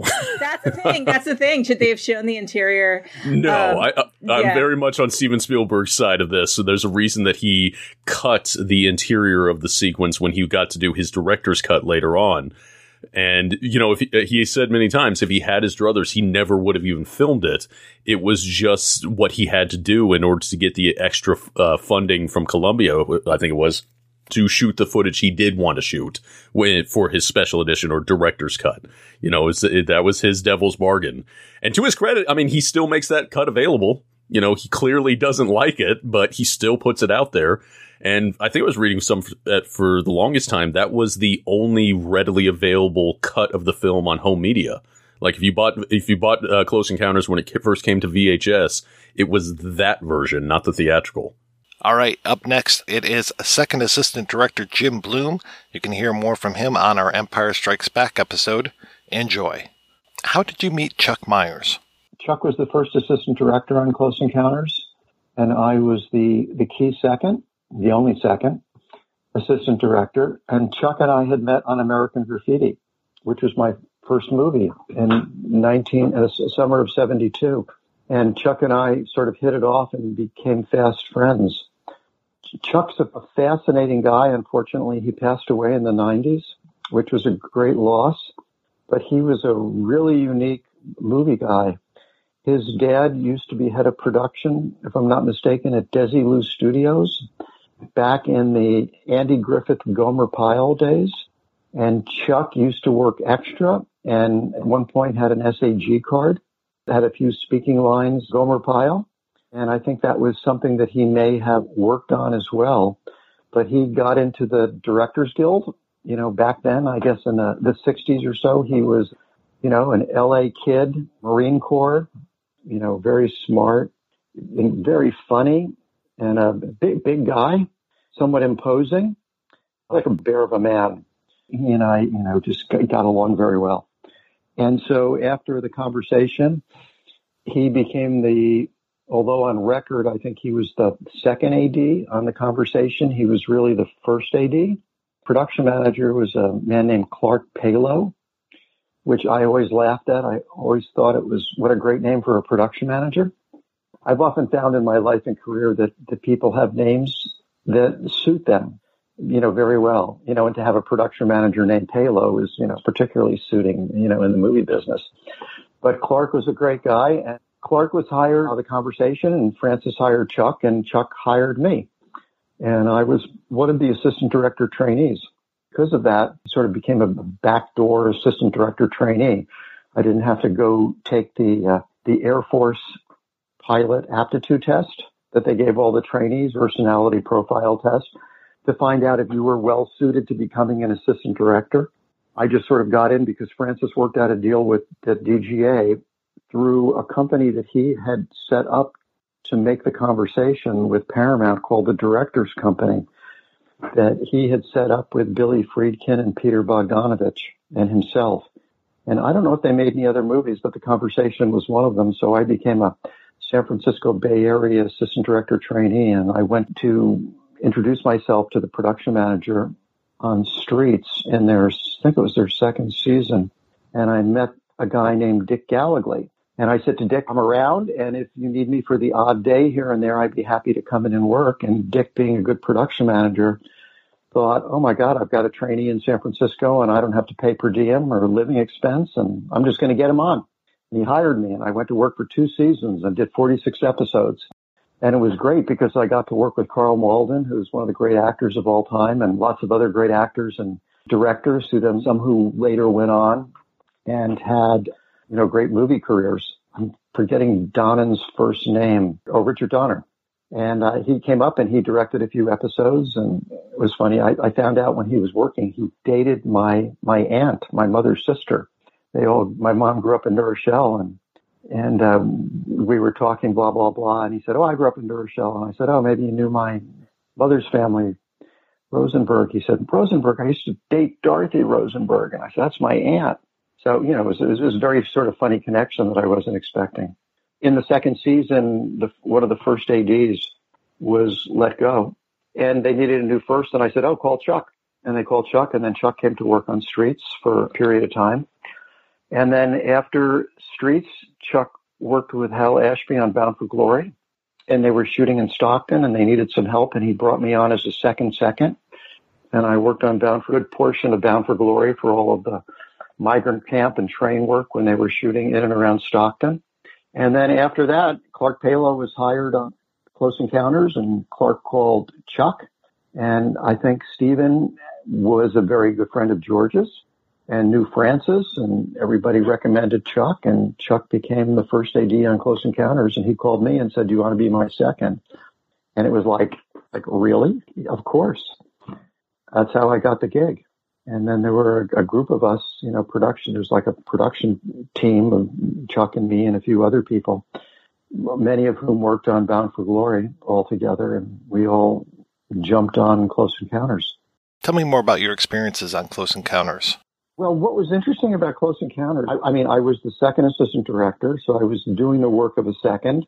which is a lot of the paperwork and getting the actors ready and on the set and dealing with the extras and the background action and, letting the actors know when their day was over. And, second AD is assisting the first AD who's assisting the director. It's the team that kind of physically helps the director put the movie together.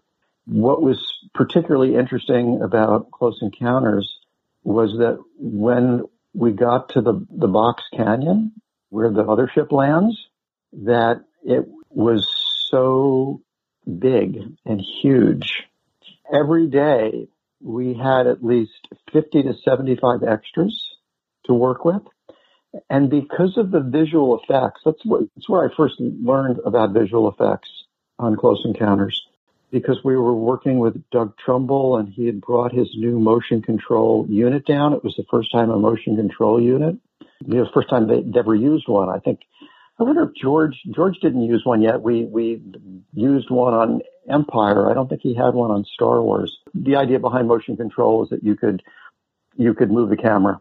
Your camera had an X and Y axis for panning and tilting, and you could also had a dolly track, and you could mimic those movements to match visual effects backgrounds when you got into post-production. Or you could, use plates that had been created on live action and then add other elements into, middle ground type stuff, which was what we did on Close Encounters. A lot of the spacecraft flying around. So we had a lot of interactive lighting movements where we would add the little different spacecraft in Close Encounters before the mothership eventually lands. So it was quite interesting. So what we used to say is that there are no small shots in the Box Canyon. Everything was just huge as far as we were shooting inside a dirigible hangar. So it wasn't on location. We were in Mobile, Alabama, 95 degrees and 90% humidity most of the time. 100 degrees maybe inside the Box Canyon set, which we had tarped in so that we could make it look like nighttime, kind of make it look like an interior even in the middle of the day.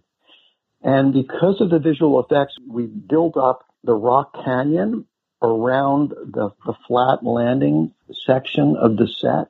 And the way we got into the work was to shoot most of the work, the big far work, Roy and Jillian climbing up the rocks and then peering over to reveal the Box Canyon down below.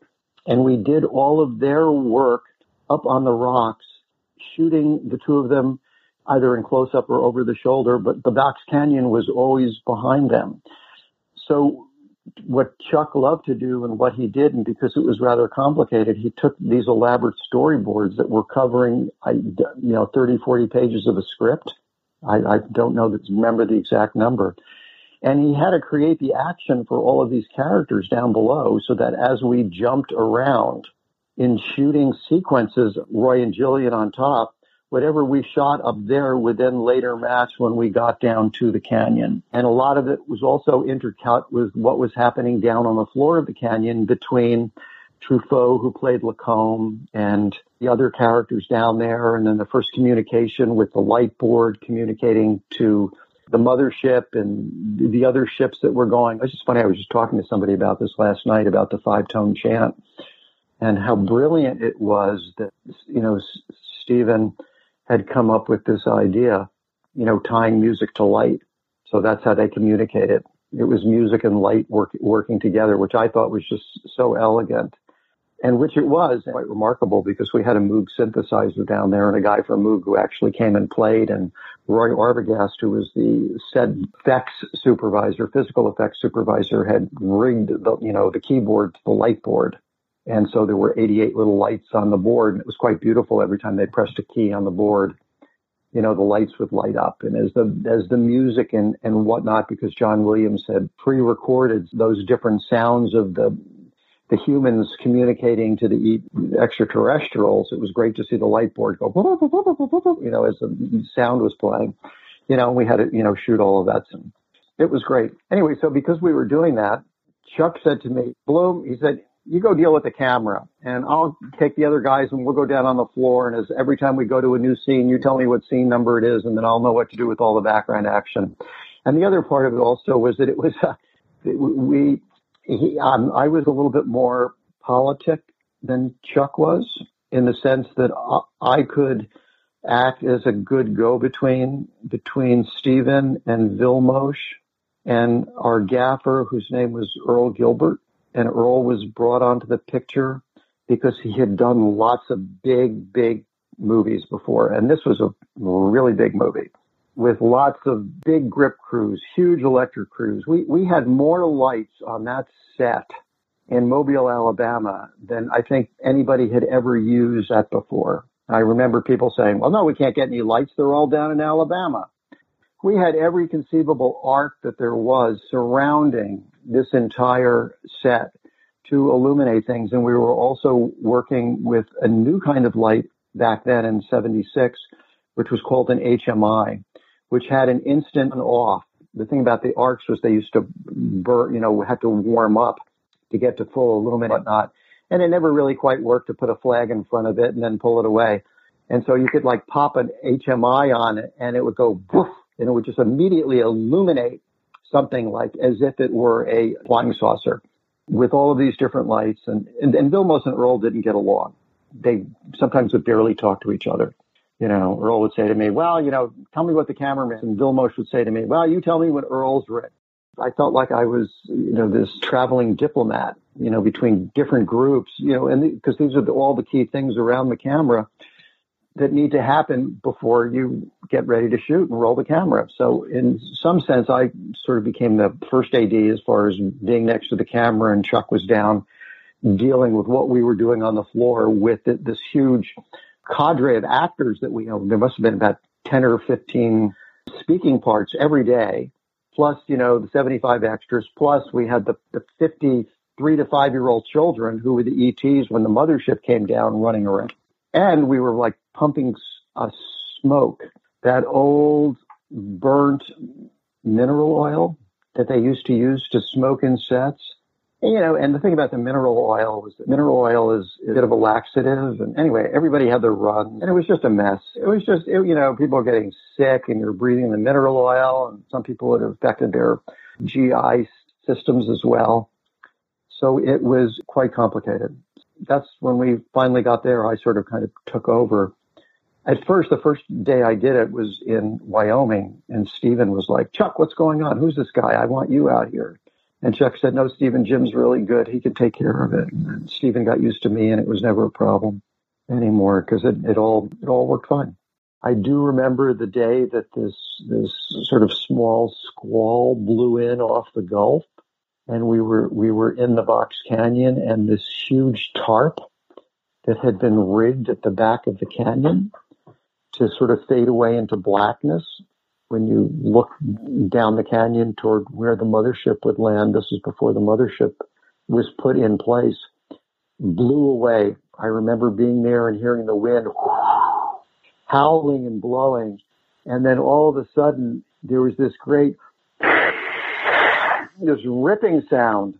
And we would all look to the back, and there was this huge piece of duvetine, black duvetine, that just went like ripped from top to bottom, and exposing the gray, raining, windy, real outside world.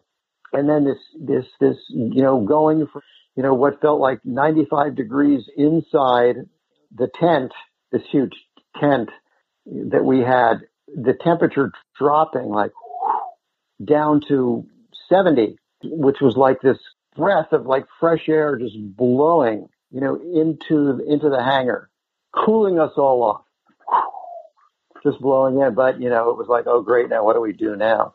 We're done shooting this for the day. And there we go back to the production board and say, okay, what do we shoot? Where do we go? What do we have left to do? Who's here? How do we figure this all out? Having worked with Richard Dreyfuss on Graffiti and Terry Goro, it's funny. Worked with Richard on Graffiti, Terry Goro on The Conversation, and Melinda Dillon on Bound for Glory. So I knew most of the cast, very, very well. And other interesting stories, actors, I don't remember his first name, and I can't remember it, but his brother was John Connolly, the governor of Texas, who was with Kennedy when he got assassinated. And I remember chatting with him about all of that during the shooting. Another small personal funny story was my mom decided to take a weekend and come down to visit us while we were shooting, which was like, oh, okay, fine. It's kind of unusual. And my mom, and I remember that Connolly was hitting on my mother while we were working, which I see he was this very charming Texan. Well, you know the old saying, sell ice to the Eskimos. And he was, my mom was like, this guy hitting on me? Is he flirting on me? It's like, Merrill Connolly. He was a very, very good actor. There were a lot of good actors on the show. I still enjoy watching Close and Comes On. It's one of my favorite movies. You shot on location in Wyoming. What was that like? All of the exterior Wyoming Devil's Tower work was when Roy and Jillian drive there and get caught and are taken to the secret military camp with all the trucks with corporate names written all over them, like Wiggly Piggly and Rockwell. I forget all the big corporate names. Well, I guess it was Rockwell at the time, and to disguise what they were all doing. And the helicopters were flying all over, and then we get introduced to Truffaut at that point, or we come back and meet him once again with Balaban, with Lacombe and his translator. And then they come in and they interview Roy and they interview Jillian. We had T-shirts made, some of Truffaut's lines. A great line that Truffaut had was, "They belong here more than we," meaning the people like Roy and Jillian who had been touched and who had these visions and were driven to go to this landing site. I remember Truffaut's line is, "They belong here more than we," was how he pronounced. And so we had these phonetically pronounced T-shirts that we had written, or stuff that Francois had written. And working with Francois, I mean, to be on a movie, working with Steven and working with, Vilmos, whose work I knew, and of course I knew Steven's work, and to meet Francois and to work with him and get to talk to him, I mean, what a treat that was, just remarkable. And when I left, he gave me 2 books. He gave me a copy of Jules and Jim that he had signed. At the time, I was living with a woman whose name was Janet Healy. She became a famous producer at Illumination Entertainment and did all of Minion movies as a producer later in her career. But he changed the title from Jules and Jim to Janet and Jim. He wrote Janet A. Jim. And then he also wrote a copy of The Wild Child that he signed for us. Which was, and to this day, I, on the last day of shooting, took the back of his director's chair, which I still have somewhere. So I've got a Francois Truffaut director's back. It's a little piece of memorabilia that I've always cherished. Did I read that you also worked on the set in India? I did work on the India set after Close Encounters, which was a grueling shoot. We started in Wyoming. Wyoming was very difficult because we were on location, and it's where we began. And I remember sleeping 4 hours a night, working 16 hours a day. Very tough location. Beginning of the show. Then we went to Alabama. Got to Alabama. We did mostly the exterior and interior Neary house with Richard and Terry Garr and the kids, the family, and showing the character Roy's demise when he gets called and he's out by the train tracks, and then everything starts going wah, wah, wah, wah, and the train tracks close and the lights come up from behind him, and he looks and he waves them on out his window, and the lights go up. They go up.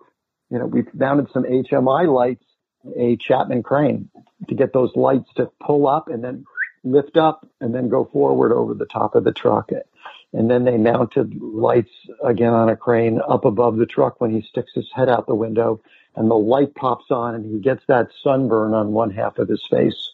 Special effects guys and the grips created this great rig. They duplicated the interior of Roy's utility truck and put it on a gimbal that would turn around 360 degrees to show the anti-gravity effect. when the light was on, of all the stuff lifting off the dashboard and, flying around the cabin and then resettling down. So we did a lot of that work, and it was sort of the entry into Roy's, downhill trip into becoming consumed and not knowing what he's doing. The great dining room scenes where he's molding mashed potatoes to look like Devil's Tower, and then is destroying the garden and taking all of the garden stuff outside, inside, and the kids think he's crazy, and Terry's leaving and taking the kids away, and then also the work at Julian's house with Carrie Guffey when the aliens steal Carrie, the little boy. Well, what a beautiful scene that was. They pulled him out through the doggy door. It was one of the classic filmmaking pieces, I think. I just love that. And, they show up and all within the kitchen, everything starts, kitchen opens up, stuff flies out of the kitchen, the oven turns on, all these things, and the light shines through the doggy door. And little Carrie, who was 3 or 4 years old and the cutest kid in the whole world, kind of crawls over to the door, and all of a sudden he gets pulled outside and there's a tug of war between a mom and something. What a great scene that was. It was just wonderful. So did a lot of that work, and then eventually all that was happening, the Box Canyon set inside the hangar on the old Naval Air Station in Mobile was being prepared and ready and finished and pre-lit, and then eventually we moved onto the Box Canyon. But back to India, so sorry, after Close Encounters took some time off. Chuck then went to work with Hal Ashby on Coming Home and called me and said, "Do you want to come do this?" And I said, "Of course." I was a huge fan of Hal, and he was a great human being as well, being a wonderful director, and went to work on Coming Home. And in the middle of Coming Home, Chuck got a call from Columbia and from Steven saying, "I'm going to India. I need to shoot the India unit. And will you come with me?" And Chuck said, "Well, I can't leave, but Jim will come." And Steven said, "Fine." And so I went to India for a week, which was a remarkable experience in February of 1975.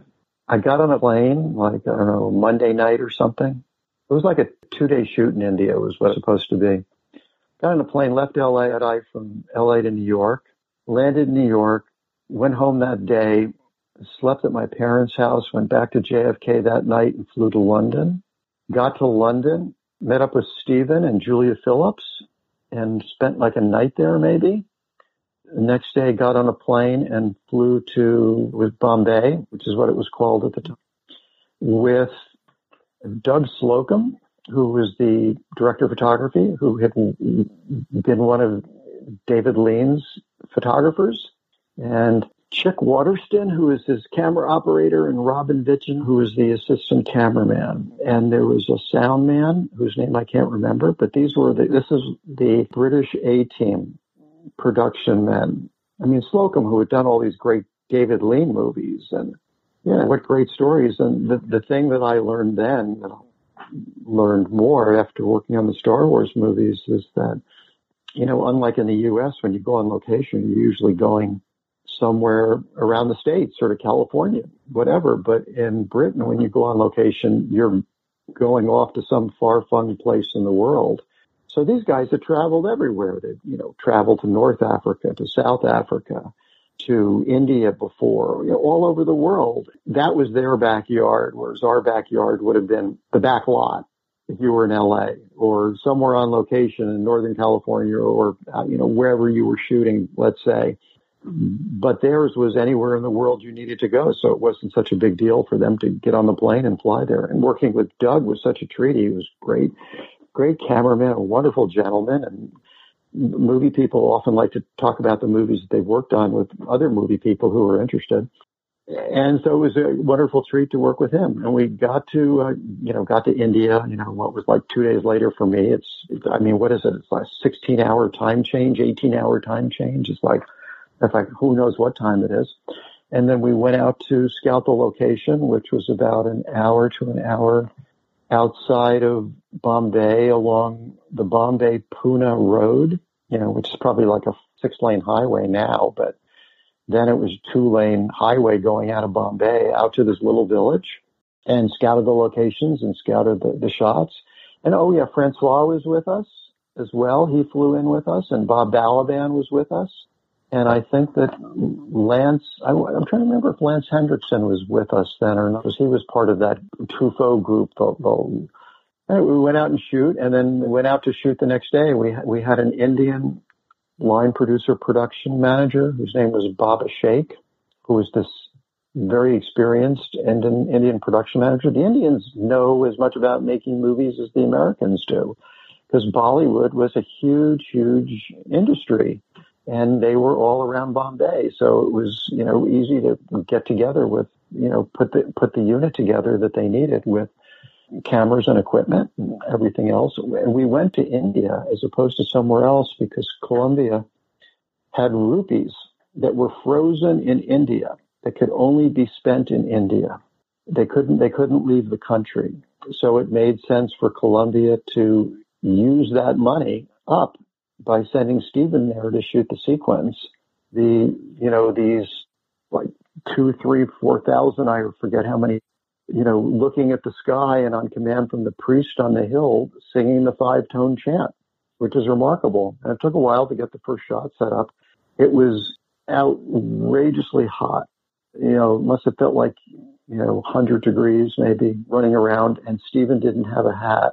And I gave my hat to Steven. If you see any pictures of Steven from India, he's wearing my red Streets of San Francisco TV show cap on his head.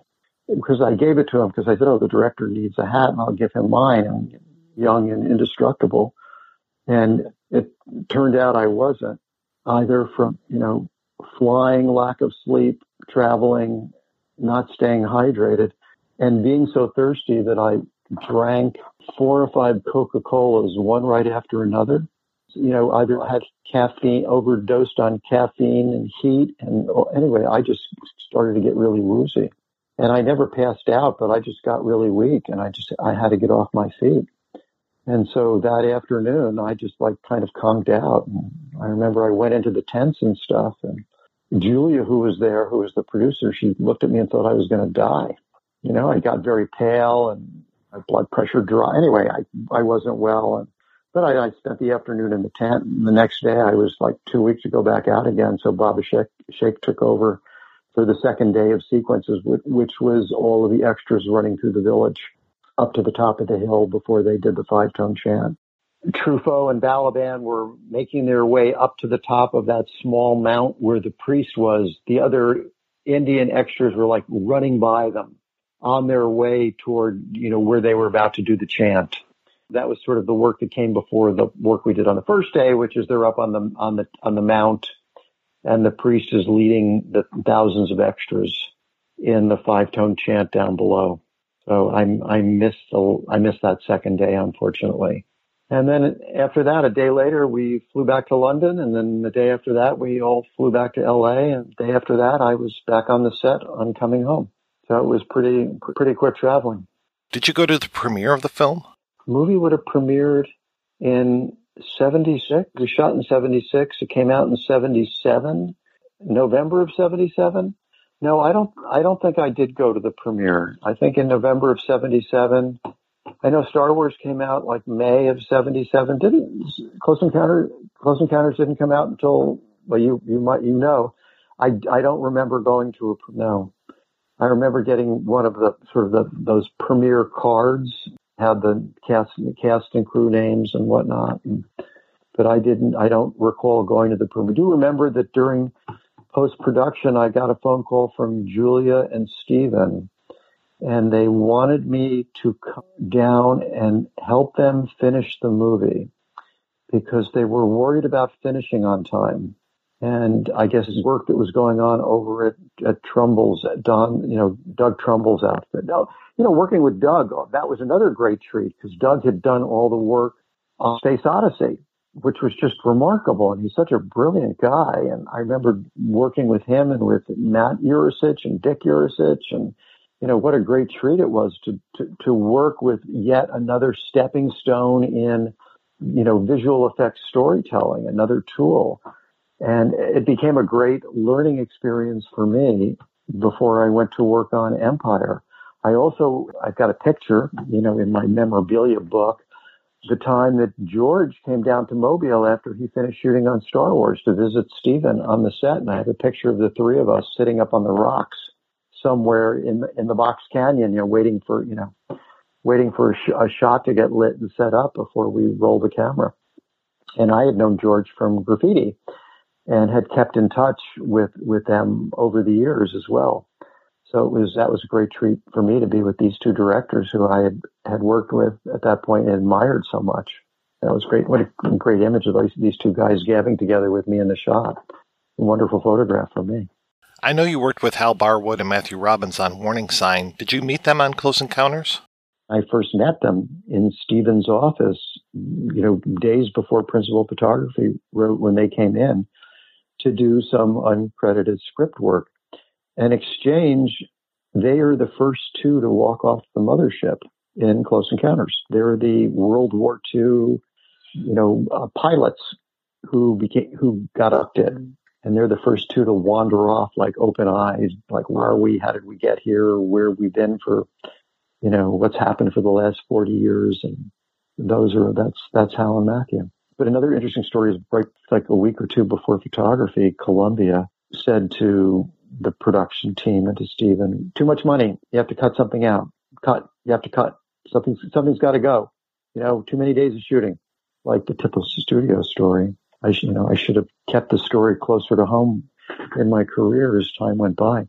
So Chuck and I walked into Steven's office, and Clark Palo was probably there too, to talk about what we could shorten on the film before photography started. And Steven, we looked through it, and Steven said, give me the board. We said, well, okay. And Steven took the production board. And you may know, I don't know if movies were scheduled, a production board. You would take individual little strips, colored strips. You would color them for like daytime, nighttime, interior, exterior, different set pieces.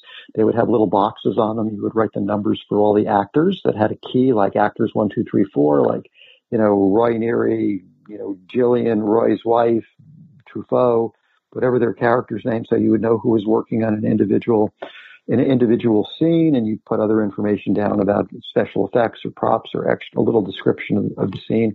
And you would lump all these little strips. So like maybe 4 or 5 strips would make 1 day, or 4 or 5 strips would make 3 days, so that you would know what you were shooting. And it was easy to manipulate these strips around as you were going through the schedule, and things changed.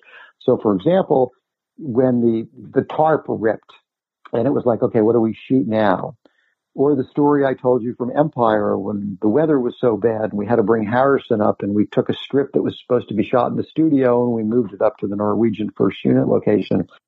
We used to physically just pick these little strips up and move them around so you could reschedule the movie, and you had this easy world that you were making based by the individual scenes that you were shooting, because that's how screenplays were written. They were scene 1, 2, 3, 4, 5.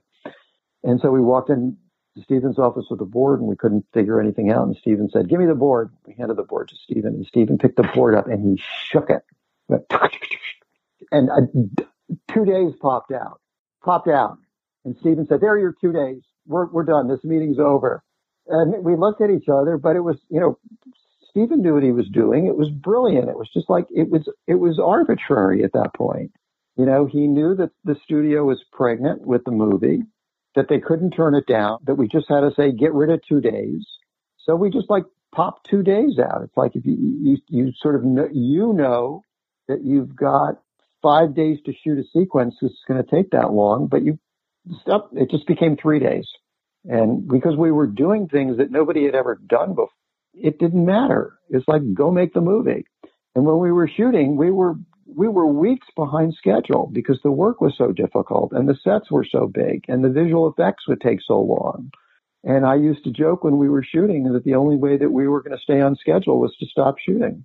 We were weeks and weeks and weeks behind schedule. By the time we were over, I think we were supposed to be finished when did we start? In April or May, and got to Alabama in May. We didn't leave Alabama until the end of August. We must have been 4 or 5, 28 to 20 days, 24 days over schedule. The picture costs much more. But I think that the studio realized when the head of production at the 2 More Stories, the head of production was a guy named John Veach, who was this tall, striking, good-looking guy who had, again, been a movie assistant director working on huge movies throughout his career, and then became the, executive VP of production at Columbia Pictures. And, and he came down to the set and realized what we were doing. I think he realized this is a really big movie we got going on here. This is not like, it's not like people are fucking around or they don't know what they're doing. Everybody's working really hard. It takes a lot of time to do this kind of work. And he felt like we were in good hands. And I think at some point he kind of shrugged and plane and flew back to LA. Mr. Bloom, thank you again for your time. I really appreciate it. Okay, I'll let you go, Mike. Thank you very much. Fun to talk to you. I appreciate it. I look forward to hearing it.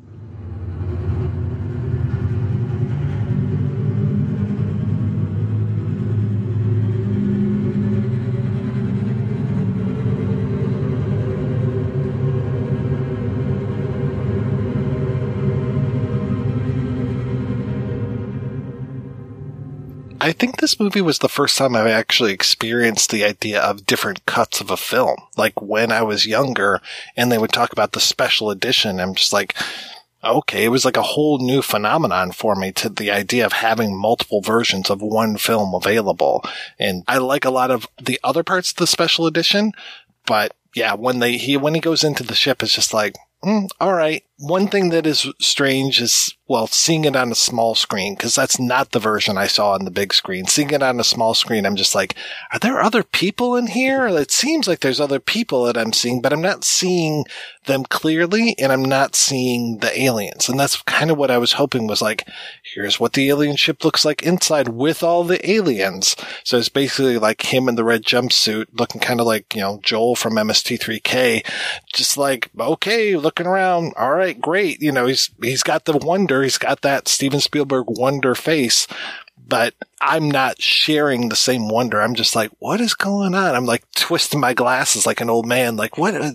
Do I see something there? Yeah, you do see the aliens. It's very hard to make them out, but he's looking up at a big, huge, like almost city wall of windows of little aliens. Those are just like many, many, many tiny aliens. And you see them moving a little bit and they're all looking down on him sort of, And then he starts crying. Yeah, so those are aliens, but it's very hard to make it out. It's very confusing. To me, that's almost the bigger reason not to have that scene, is that it's very confusing. I mean, if he would have really done it properly, you would have really gotten something that made some sense. And then this other alien coming out afterwards, they put the third alien coming out afterwards, is even more confusing. There are people who actually think that they turned Richard Dreyfuss into an alien. That's why.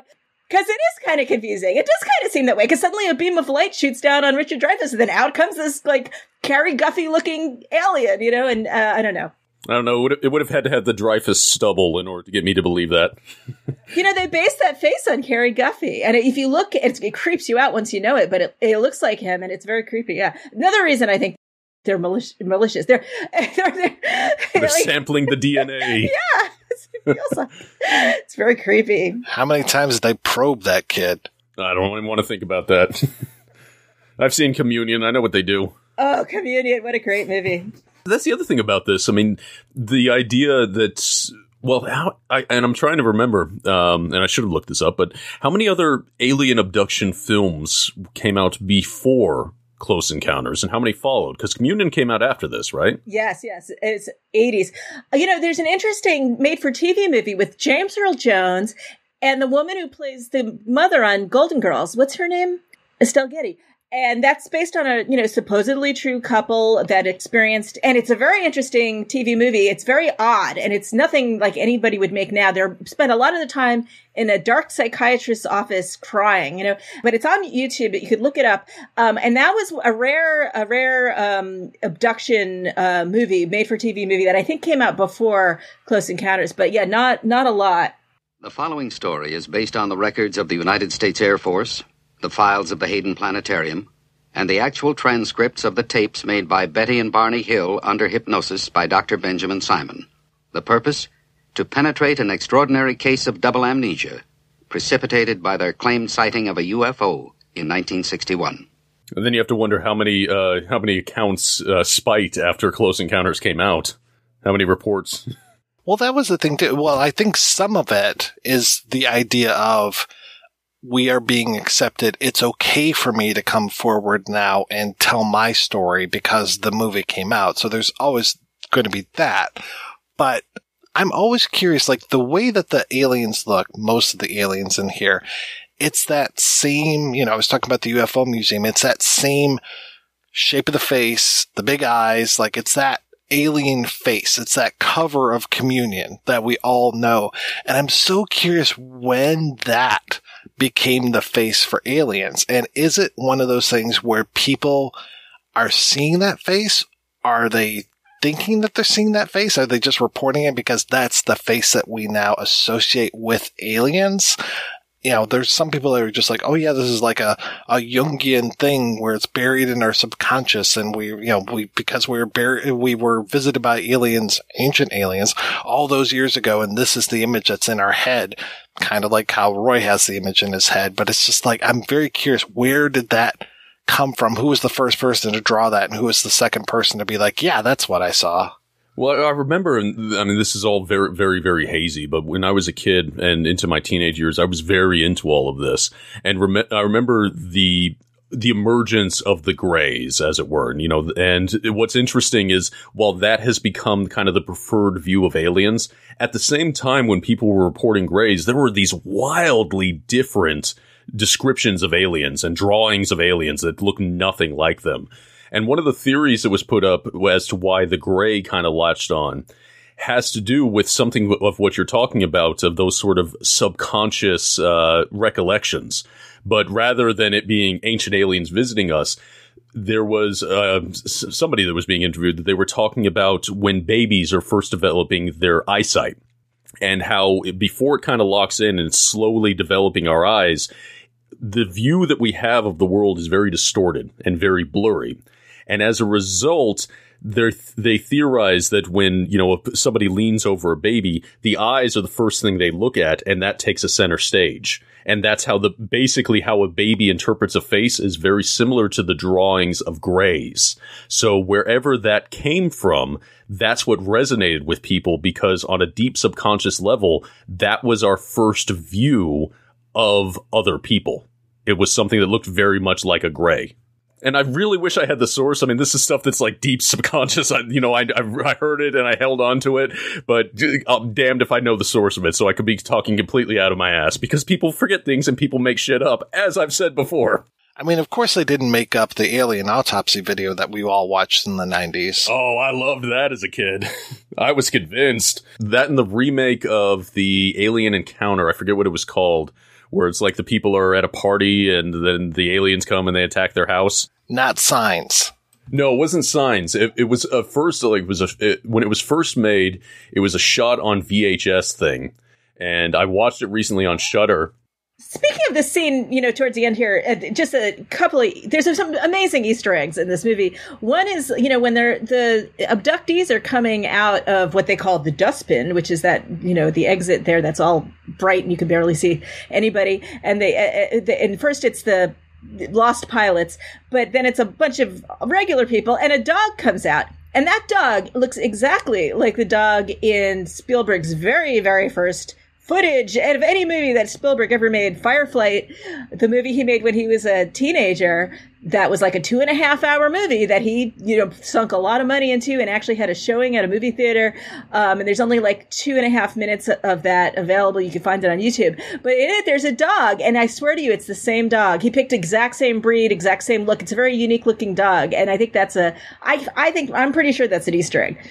And then the other thing is, the mothership, I guess most people know this, but it's covered in, there's an R2-D2 hanging upside down, and you can make that out if you know where to look for it. They covered that mothership, the model, which was like a 5.5-foot model, with little crazy plastic things, which includes a shark, a bus, a TIE fighter, a little cemetery, a cow with wings, a mailbox. Anyway, there's just a million little things, like crazy, silly things. You can't really make them out. You can make out the R2-D2 that's hanging upside down if you look carefully. But, anyway, I just love it. I love that kind of silly stuff.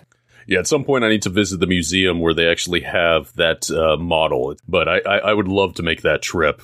And I did find what I was looking for. The original film was called The McPherson Tape. It was released in 1989.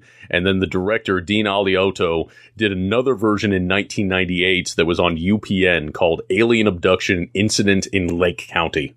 Yeah, I've seen that cover of the McPherson tape, and I want to say it says something like The First Encounter or something like that. Yeah. So they were definitely playing off of the Close Encounter stuff, and they currently have that on Shudder. So if anybody has that subscription, you can. It's an interesting little watch. Yeah, it's not it's early stuff, but very primitive, but not it's kind of fun. I love any found footage garbage. I love it. I did appreciate the one writer who was writing about the use of lens flare in the film and how this is we tend to think of.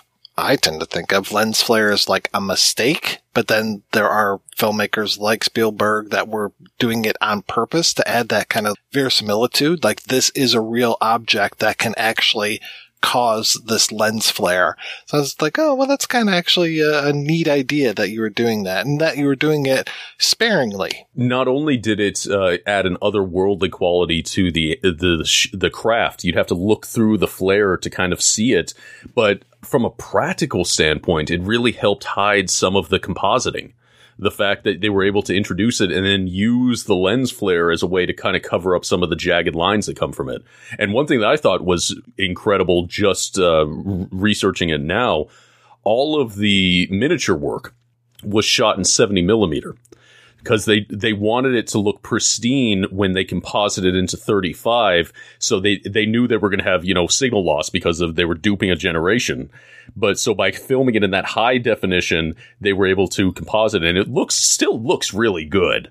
A lot of technical innovation. Obviously, this was Douglas Trumbull. I mean, he had done 2001. I mean, they just had that. He already knew so much of what he was doing, and I believe he has said that this was actually harder to do than 2001, which is a little hard to believe. But because everything was juxtaposed in a real world setting, instead of just slowly, things just slowly floating through space, you had these spaceships zooming around highways, and that was actually much harder.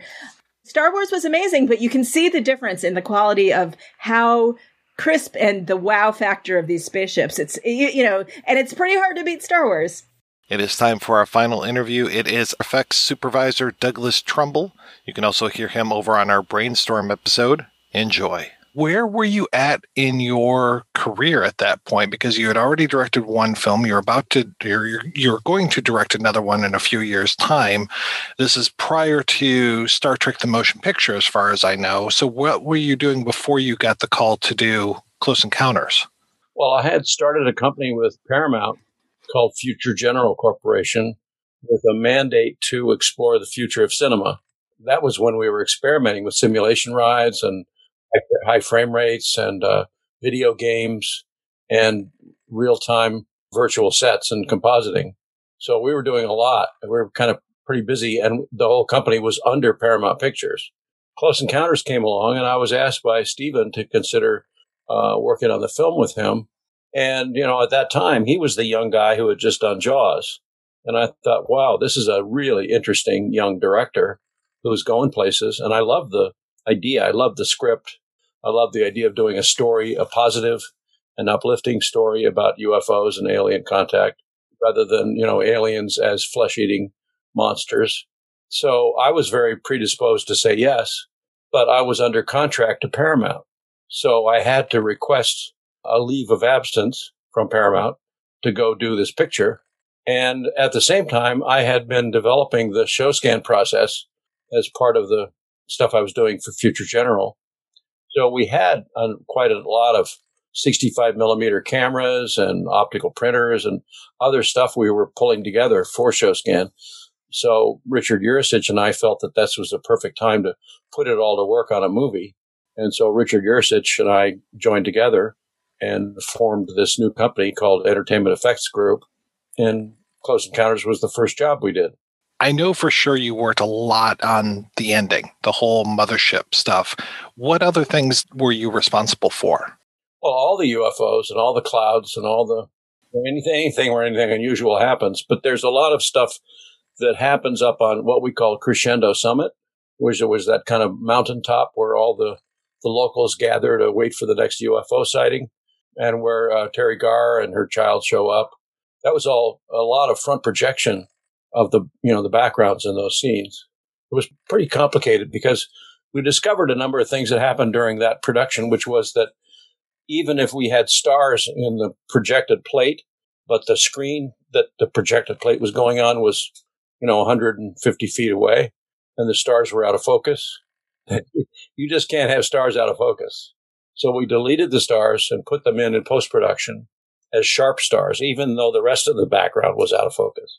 You can cheat the human eye, and if it seems natural and stars are supposed to be in focus, then so be it. So things like that happened all the time.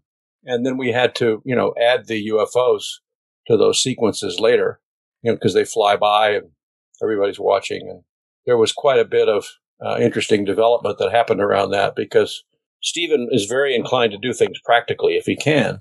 He wanted to have at least the lighting effects on the actors be from moving lights. And so they rigged up a big, arm lift, a hydraulic arm, like not an excavator, but a crane, really, that could dangle a bucket with a big 10K light on it and move that around. But the crane operator couldn't see the set. He was back behind the set, putting this thing up over the top. And Steven realized that was really dangerous, and that there was every chance that thing was going to drop or fall or hit somebody in the head or crush somebody or whatever. So we canceled that, just put lights up on a stand and moved them around. So the shadows don't change or anything, but it was an effective interactive lighting. But there's a lot of shots like that throughout the movie, particularly Terry Garr's backyard where the UFOs appear in the fields. And then there were shots like inside her chimney where the camera's moving down the chimney toward the damper and she's reaching in to pull the damper close. That was shot in our studio. There were some other things that we didn't do entirely at our place. Some of it we did at the studio, at a stage at the studio. For instance, when the mothership lands, the first thing after this big mirrored surface descends out of the bottom of the mothership, the first thing that shows up is this really weird, called an insectoid alien, very thin guy. And I shot that for Steven. He wasn't even there when I shot that. And it was a puppet job. That was a puppeteered creature. And so it was my idea to have him, hold his arms out and embrace everybody and seem to be non-malevolent. Who actually did the designs for the spaceships?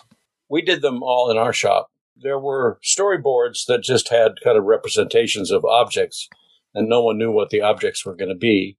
And Steven was very interested in doing some really oddball things because he liked the idea that the aliens had lifted components of our culture and had replicated them as the UFOs. And so one of them was going to be a sphere, like a big orange sphere, that if you rotate it around, it would say 76 on it, which was the 76 gas stations. And we tried that, and it looked pretty corny. And then we wanted one that looked like McDonald's. So we had two yellow ellipsoid craft that would fly together and then form the McDonald's arch and then fly out. And, so some time and money was spent on those kind of things until he realized it was just 222 cornball. And so we found a happy solution, which was to use Tonka toys and objects around the shop and put lights on them and shoot them in smoke. And you couldn't really tell what they were. Some of them we built out of plexiglass, and some of them were just actually toys or objects. So if you look closely at some of the UFOs flying around Devil's Tower, one of them is like a gas mask you put on your face, and one of them is a Tonka truck that flies in. Then when the mothership shows up, Melinda was there with him. And when she looks back and the mothership is rising up behind her, R2-D2 and a couple of little Volkswagen trucks and airplanes from 1941 were on the rim of the mothership. These were all inside jokes that we played and Steven liked. It feels like lighting some of those objects must have been a real challenge, especially that police chase and the way that the ships go through the toll booth. It seems like that must have been a real challenge to marry those elements. Well, it wasn't all that hard. The toll booth was shot as a live location in Mobile, Alabama. But then we added the effects afterwards by building a miniature version of that toll booth. It just has black cutouts that we could smoke it and have the UFOs fly through there and have interactive lighting. It was pretty simple. It really felt like each of those ships had its own personality. Well, that was the idea. That was Steven wanted to have, a personality and a sense of humor, and the little red dot that kept flying around and looking at things was really kind of like Tinkerbell and, a Disney cartoon. There was a version of the movie, very few people know this story, but there was a version of the movie where the ending scene with the mothership used When You Wish Upon a Star, which was a Disney property. And he got a kind of an okay to try licensing that. And John Williams wrote the score with When You Wish Upon a Star in it. And then he wrote the score with When You Wish Upon a Star just kind of alluded to in the music. So you'll see a bit of that in the end of the movie. But we did 2 back-to-back previews. I think it was in Denver or Dallas. I'm not sure where it was. But we did a preview where we watched the audience very closely during the previews, as did Steven, to figure out which of the endings and which of the music cues worked the best. And that's when Steven concluded that When You Wish Upon a Star was just a little bit over the top corny and decided to leave that out and go with the version without it. Can you tell me about the idea of the special edition? Because that was the first movie I really remember being released multiple times when I was growing up and having different versions of it. When Steven came up with the idea of the special edition, I said, I really don't think this is a good idea, and I don't want to participate in it. And there were a couple of reasons. One was I thought it was going to undermine the mystery of what the mothership was like, and that going inside would be anticlimactic. But also I felt that his expectation that I and all of our visual effects crew do it for free made no sense, because he was going to reap the profits. He was doing it for, to try to get some more revenue out of the movie. That's all okay. But I just said, if I don't get paid, then I don't think I want to do it. Kind of ballsy to ask you to work for free. It's, everybody does favors for one another. Sometimes the favors cost nothing. I mean, if you ask Rick Dreyfuss to show up for a day for free, it's not a big deal for Rick to do that. If you ask a crew who have to rent a stage and have to pay the utilities and have to do all the optical printing and completion, which costs serious money, that's a favor too big. Were you on set at all, or were you just kind of... I was on the set a lot. Yeah. What were you doing there? Well, I had to supervise the photography. Any photography on the stage was an airplane hangar in Alabama. Any photography that required visual effects added to it, Richard Urasich and I supervised, because we had to set the camera angles. We had to lock the cameras down. We had to block out parts of the frame where we knew a painting or a visual effect was going to be added later. And it was using all of our 65 millimeter cameras. So we were there constantly doing that. And then there were some really complicated issues, which was that we had built a motion control system specifically for Close Encounters, which was a way that we could record the camera motion on the set.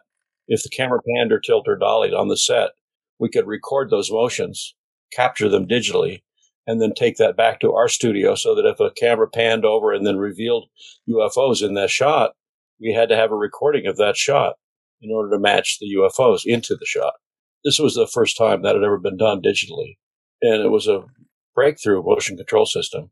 So that worked great, and it wasn't easy. It was on the cutting edge of technology, and we were using a dual digital tape recorders that were cassette tape recorders that record digital data, kind of like you have for a cassette audio recorder, but it was digital, so it had to be able to stop and start and rewind and do all these things automatically.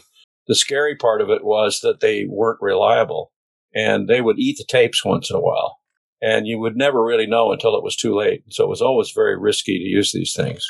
And so one of the funny jokes on the set, because it was Steven, because these recorders ate the tapes, one of the recorders was called Jaws, and one of the recorders was called Jaws 2. And that's just a little funny bit of lore of what happened in movies. Everybody is a little crazy. How did you end up doing all of those cloud effects, especially the ones where the you could see the ships inside of there, see the lights at least from them? One of the guys working with us was Scott Squires, who has had quite a career since then. And he was a very ingenious young visual effects guy. And he came up with this idea, because we had committed to the idea of doing these clouds in tanks, because I knew that you could inject a little bit of paint or milk or something into a tank and it would look kind of like a cloud.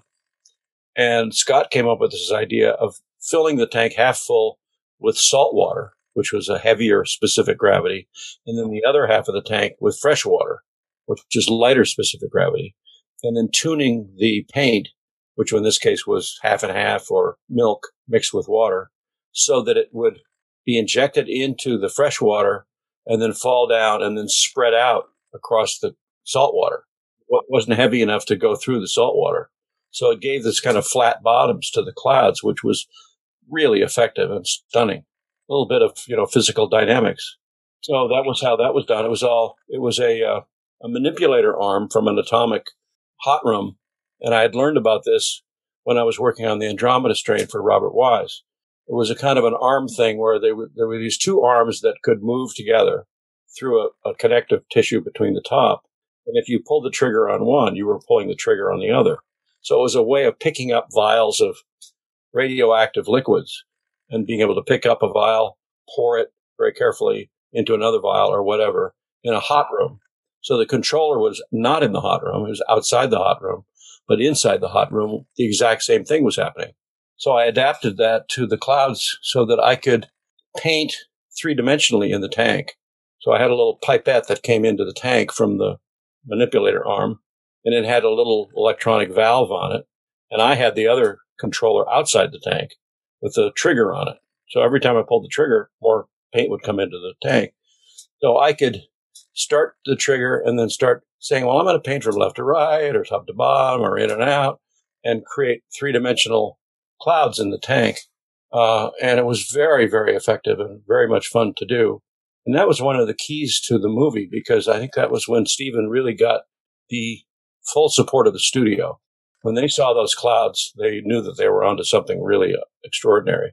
And that was a big lesson for me, too, because I found out that if you did some extraordinary effect, that could make or break a movie. And so that was a very proud moment. We've talked a little bit before about frame rates and the size of the actual film itself. What were you shooting that on?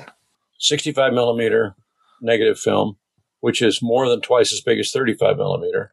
And the reason we were doing that was just simply for quality control, because you're shooting an extremely sharp, clear, grain-free image on a larger film.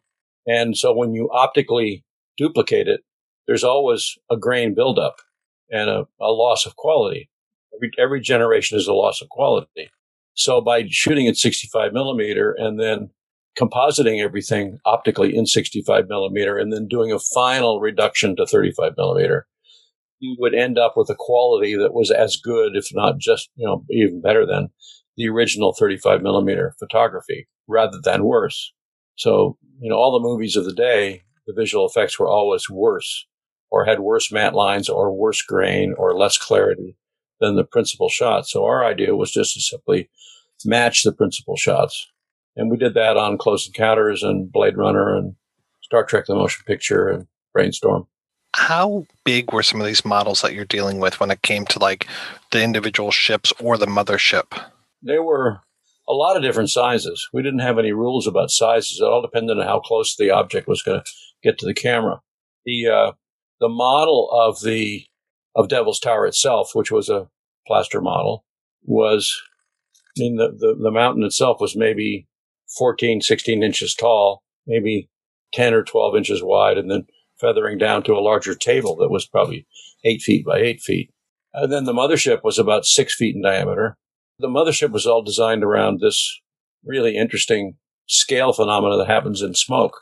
The whole plan was to shoot everything in smoke to create an atmosphere, natural kind of atmosphere. And we found out that particularly with the mothership, you could create the smoke so dense that the mothership would just look bigger and bigger and bigger, like a city, if the optical density of the smoke was enough. So we were often shooting the mothership in a room with so much smoke that you couldn't even see the mothership across the room. There was enough distance between the camera and the mothership to be just right. So it was all designed around scale. The mothership doesn't look very interesting without the smoke. It's in the Smithsonian Institution, and I saw it several years ago there on display in a big glass case.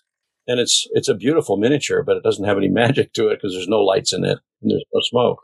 It's all about lighting and smoke. Yeah, the lights that come off of that are just amazing. I imagine that they had to be really bright to get picked up correctly on film. They weren't really particularly bright. It's just that the exposures were particularly long. I mean, it took several seconds per frame to photograph the mothership. So time is your friend. Like, you just open the shutter, and then the film remains sensitive. You just leave the shutter open long enough to get a good exposure and then go to the next frame.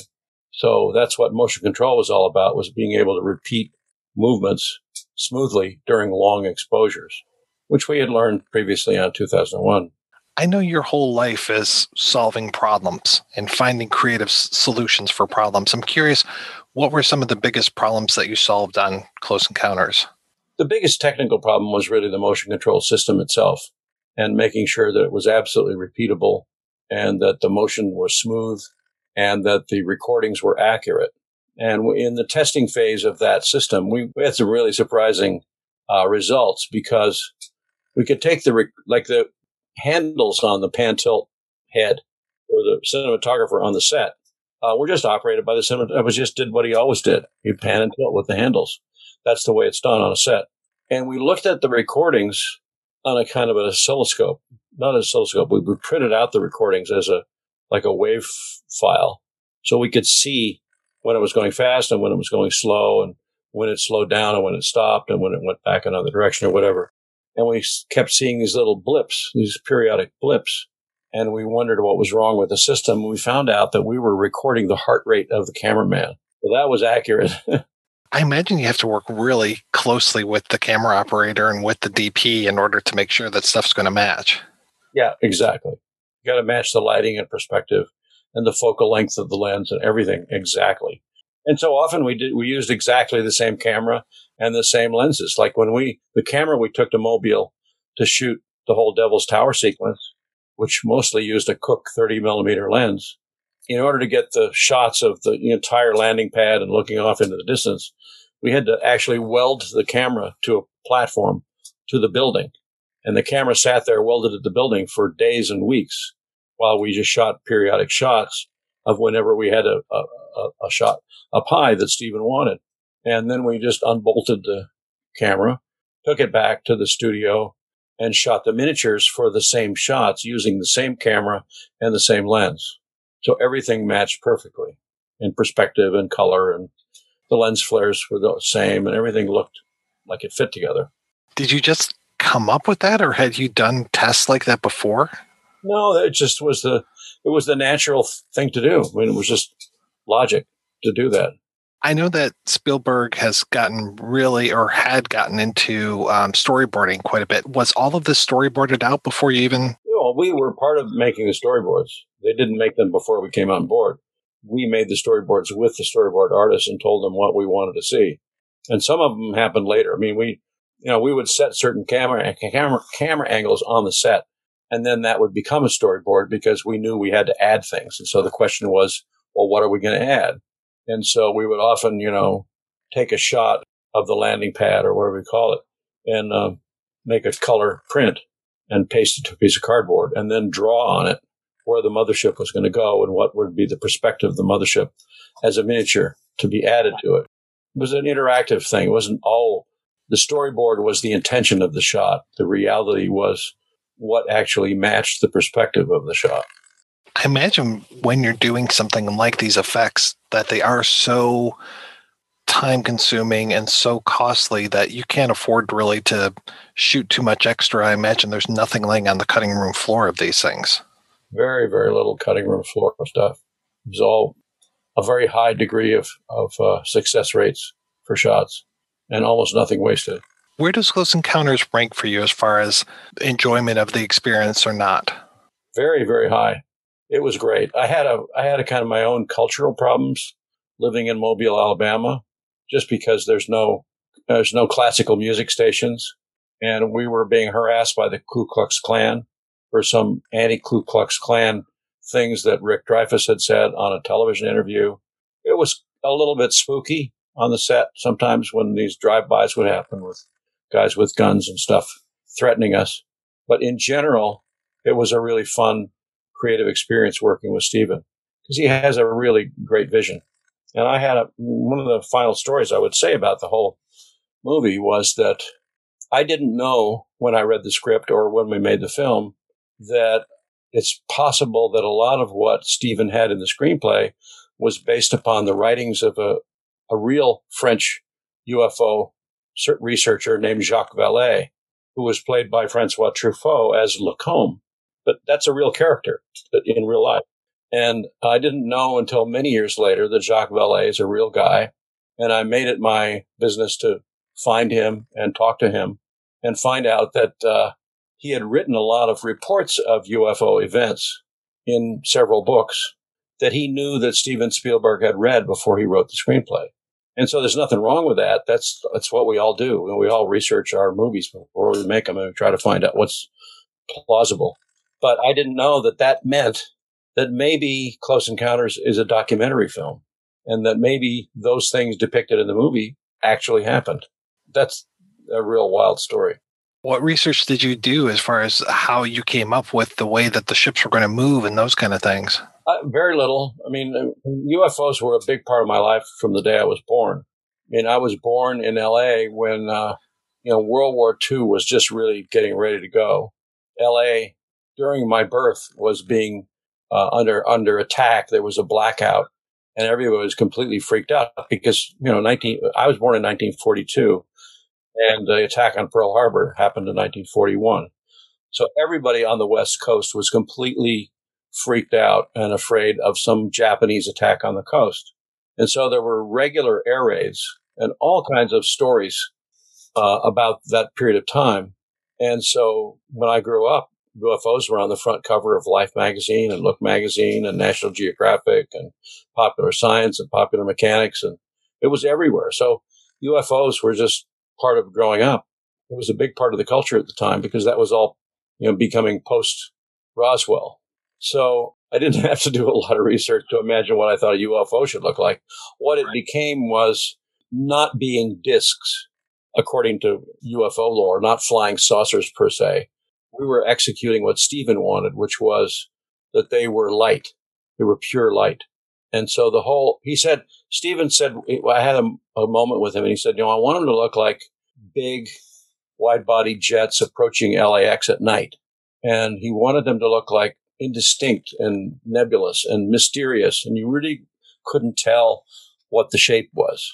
It was just all lens flares and luminosity and beams. And so that's the direction we went. So we had complete fair play of just coming up with lots of ways to do that, which are very hard to paint. They're very hard to build as miniatures, but the miniatures for Close Encounters were very simple little shapes of like snow cones out of black and hamburgers out of black. And the whole idea was to have all these lights coming out of them. And in many of the shots, if you look closely, you'll see that there are faces. There's eyes and a mouth and a nose, even though it's abstract and it's made out of light. There's a face and it kind of looks funny and humorous and delightful and not scary. It's not a monster. It doesn't have, big glowing teeth and fangs. All through the movie was this sense of benign beauty that I really admired and was really happy to do. What have you been up to, and have you been able to get much done during the pandemic? Yeah, I never stop working. I'm developing a feature film right now with friends in LA. We do it all by Zoom calls. We do all our contacts with the studios by Zoom calls, and we do the script development by Zoom calls. And we haven't actually been in production on anything, so we haven't had to suffer the pandemic isolation, social distancing stuff on a set, which is very challenging. And I hope that by the time we get this project ready to shoot, that the pandemic will be over and we'll be able to just do normal stuff. Mr. Trumbull, thank you so much for your time. This was great to talk to you again. I really appreciate this. Thank you very much.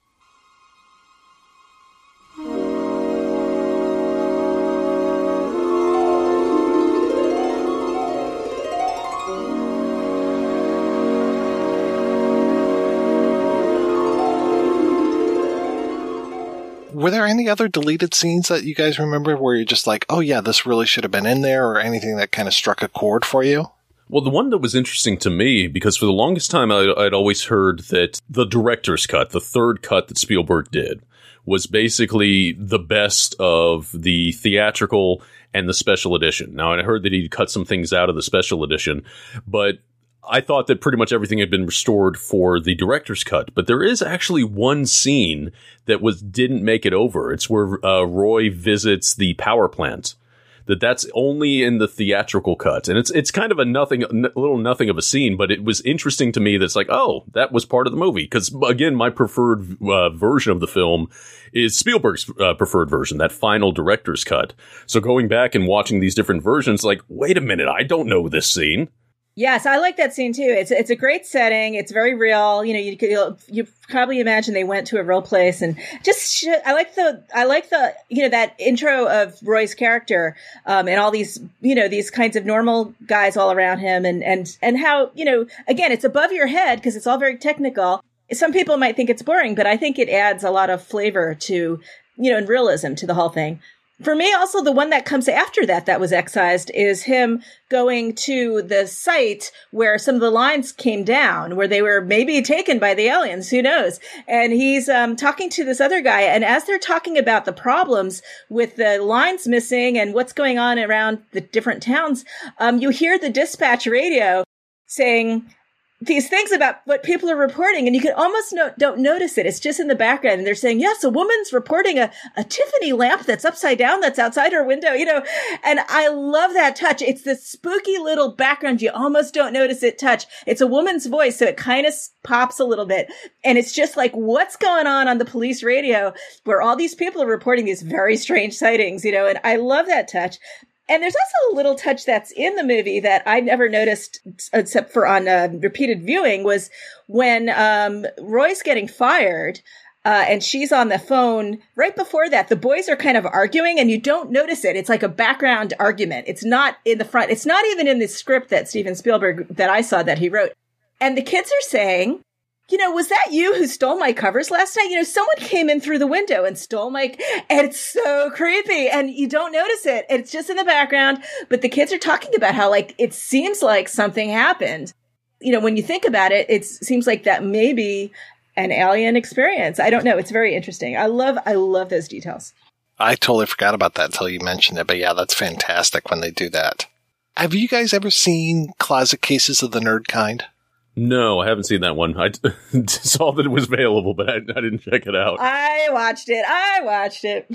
You don't know how many times I've seen it over the years. I mean, it was on the same VHS tape as Hardware Wars and Porklips Now. And I would, not only would they show it, I think they showed it on, maybe Nickelodeon, if they didn't have enough room, if they had too much room after a movie or after a program. But I saw it on TV a lot when I was growing up, and then rented Hardware Wars, and it was on there. And I want to say Bambi Meets Godzilla is also on there too. But Closet Cases of the Nerd Kind to me is just one of those pitch perfect parody films. I don't know, Susan, what you thought about it, but for me, I love it. And it could have been because I grew up with it. Yeah, I hadn't seen it till just researching this show. So So it's a little past. It hasn't aged perfectly well, compared to some of the other parody, but it's funny. It's goofy. It's a pie in the face. It's that kind of pie in the face stuff. Literal pie in the face. Yeah. PI and PIE, both in the face. Excuse me. I was a scientist before I became a bad actor. I know what that number is. Well, what is it? What is it? It's pi. Yeah, I love it because it's all done, for folks that haven't seen it, it's all done as a trailer. So you get this guy who sounds very much like Hans Conried doing this voiceover, this very extreme voiceover, coming to a theater near you kind of thing. And they talk about Roy Dreary instead of Roy Neary. And he works at this power plant and he goes out and he gets this encounter because this thing pulls up behind him and it's Darth Vader on a motorcycle saying, "You're blocking the road." And he keeps just saying this means something, whenever something happens. So the alien ship, and he's like, "This means something." And then I love the talking mailboxes that are just start singing the song, "Gonna build a mountain in your living room." Gonna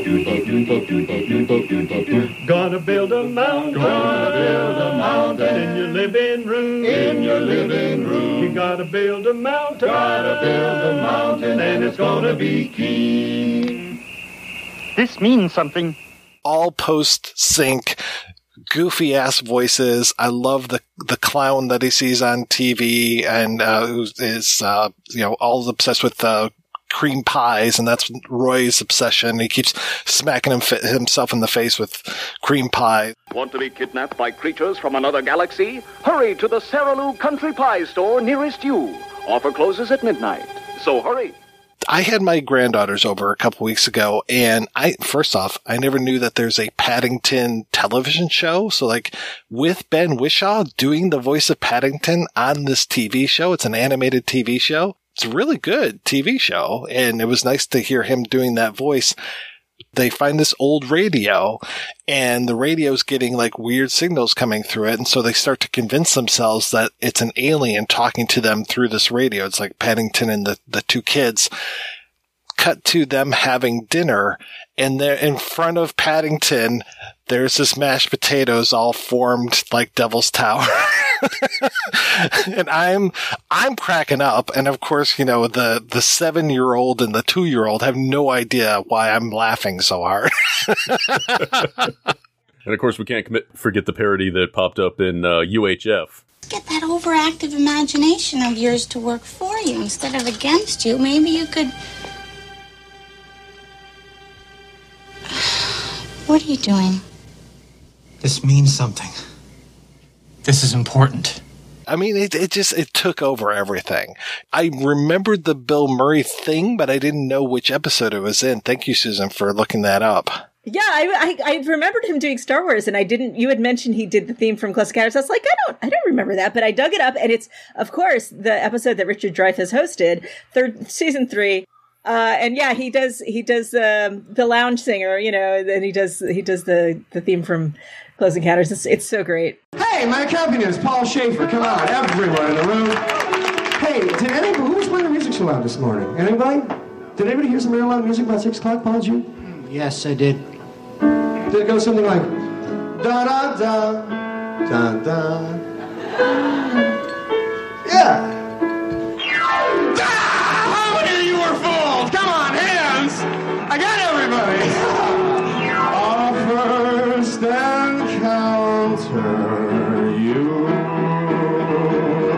Next encounter, me. The third encounter is love. The close encounters. Theme. Close encounters theme. Thank you. Good night, everybody. Go to your room. Try to get some sleep or something. Whatever it is you can do. Happy honeymoon. Apparently, they also had a sketch back then with the Nerds, which was Bill and Gilda, which is my favorite thing on all of early SNL. And they did a prom episode for them, and the prom was called Close Encounters of the Prom Kind.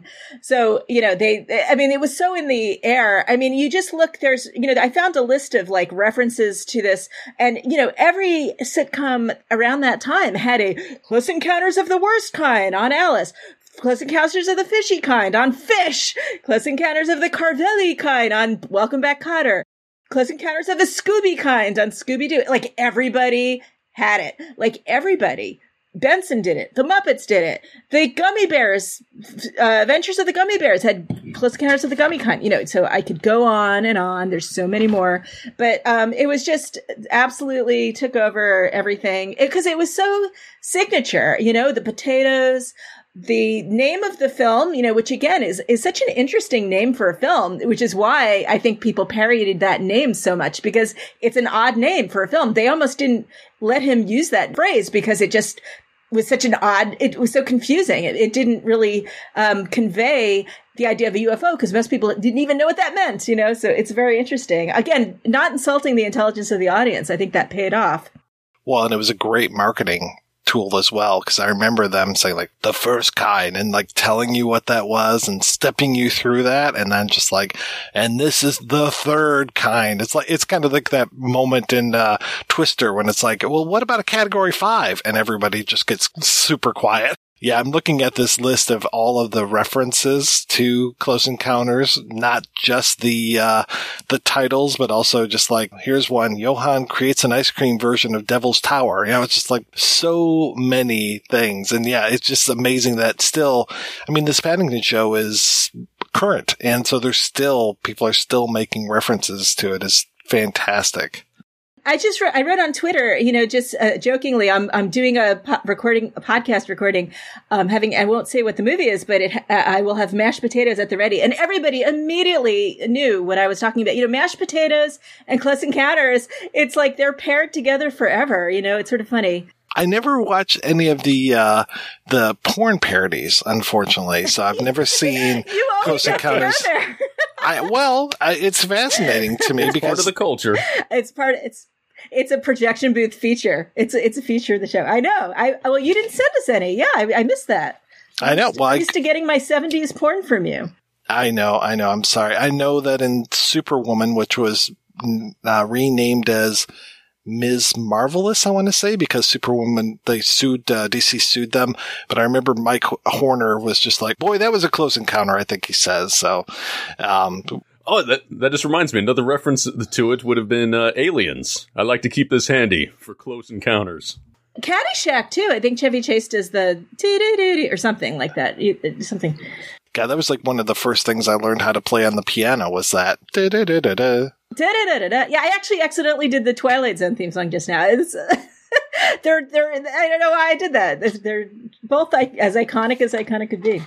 I'm sure we'll probably get like at least 2 people are going to tweet at us after this and tell us like, oh, well, what about this? And what about this? Because it's everywhere. And that's all we can say. It's just like, it's been around for over 40 years and it has been such a cultural phenomenon for all that time. Though I don't know how many people today are familiar with that film. I was talking about it when I was at work earlier. I was like, oh, I'm going to do a podcast on Close Encounters. And it's like all the young people looked at me like I had 3 heads. I was like, really? You guys haven't seen Close Encounters? But all right. Well, like you said, it's not really a movie for young people. As kids, you can get drawn into it, but it's not one that you appreciate, I think, until you get older. And even though they may not be familiar with it, I still believe in the staying power of this film, that you can come to it at any time as an adult down the line and still kind of get wrapped up into it. At least I like to think so. I think we're lucky to be the age to have experienced that stuff when it was so jaw-dropping, and of course kids are spoiled now with CGI, but even when they innovate with CGI now, it's never that jaw-dropping because they could do anything now, and it just I don't know, it was such a leap. This movie, the special effects and Star Wars, and of course 2001, although I was that was a little before my time, but still, even in the 70s, 2001 looked just jaw-dropping. Like you couldn't imagine how they did it, and I'm kind of glad, that I don't know if you can experience that now anymore. It's almost unfortunate that it came out in 77 because I think it was overshadowed by Star Wars. I know it ended up making buku box office. It was 6 months after Star Wars came out, but in those days, movies played for a long damn time. So I wouldn't be surprised if the special edition, which came out in 80, which unfortunately that's the year that Empire Strikes Back comes out in. But, it's like the movie probably had just stopped playing by the time the special edition comes out. Yeah, and just the fact that it did have that staying power, that, they were willing to give him more money to do what he wanted to do with it, as long as, they did what he did what Columbia wanted to do and show the inside of the spaceship. No quid pro quo. All right, guys, we're going to take a break and play a preview for next week's show. What if you owned your own drive-in? An open-air theater outside of time and space. You could show anything you want. You could pair together any movies you want. Regardless of genre, regardless of when they were made, regardless of quality. If you could own such a theater, if you could do whatever you wanted, you certainly wouldn't do it like this. It's like if we don't use it, you'll be like wasting my precious fluids, my precious creative juices. Oh my God, I had to read 2 sentences. Over and over. Who does this guy think he is? Kubrick? Fincher? Who's this guy? Are you ready for me to read this, Mr. Hitchcock? Yeah. Is the bird gonna on my shoulder in this scene too? He's a plastic bird. He doesn't even make on his own.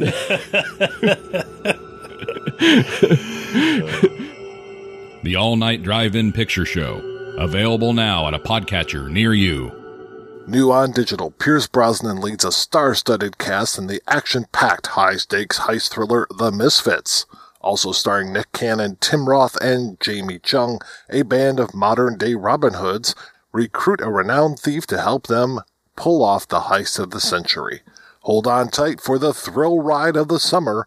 Buy or rent The Misfits now on digital and on demand. Rated R from Paramount Pictures. What happens when former Beatle George Harrison brings together John Cleese, Sean Connery, Shelley Duvall, Katherine Hellman, Michael Palin, 6 little people, 1 little boy, 2 living gargoyles, a giant, an ogre, Napoleon, Robin Hood, a supreme being, an incarnation of evil, 12 cowboys, 6 flying cowheads, and a device for tripping through time? Answer, Time Bandits, rated PG. Thank you very much. Thank you very, very, very, very much. The fantasy begins Friday, November 6th at a theater near you, rated PG. That's right, we'll be back next week with a look at Terry Gilliam's Time Bandits. Until then, I want to thank this week's co-hosts, Susan and El Goro. So, Susan, what has been keeping you busy lately? Well, I've started a new podcast, which I'm mostly doing on YouTube, but I will be eventually doing an audio version. But go to YouTube and look for Comedy Film Funnel. My co-host is New Yorker cartoonist Joe Dater, who had been a guest often on my other podcasts, Rosemary's Baby 666 and The Shining 237 and Everybody Loves Joe. So we're together co-hosting a series on comedies. It's just we look at a different comedy film every episode. And it's been so much fun, and it's terrifying being on camera, but it's also kind of different. And so that's been we just did Animal Crackers, and our next episode is What We Do in the Shadows. So we're like all over the place time wise, and yeah, it's. I hope everybody does check that out. And El Goro, what's the haps with you? Still continuing on with the Talk Without Rhythm podcast, my weekly movie discussion podcast. As I said on the last week, the most recent episode was our double feature of Afterlife films with 1991's Defending Your Life and What Dreams May Come. We put out that episode. It turned into a pretty good conversation. And right now I'm just continuing on with more of my Patreon picks and definitely taking a decidedly shift in tone with the content since the next episode is going to feature Cannibal Holocaust. Yeah, I have yet to see that one. I just have kind of avoided it after all these years. I will say definitively, it's perfectly okay to watch the version where they cut out the animal violence. It doesn't add anything to the movie other than things you probably don't want to see. Well, thank you so much, folks, for being on the show. Thanks, everybody, for listening. Please head on over to the website, projectionboothpodcast.com, where you can find out more about today's episode. You'll also find a link over to Patreon, where you can make a donation to the show. Every donation we get helps the Projection Booth take over the world.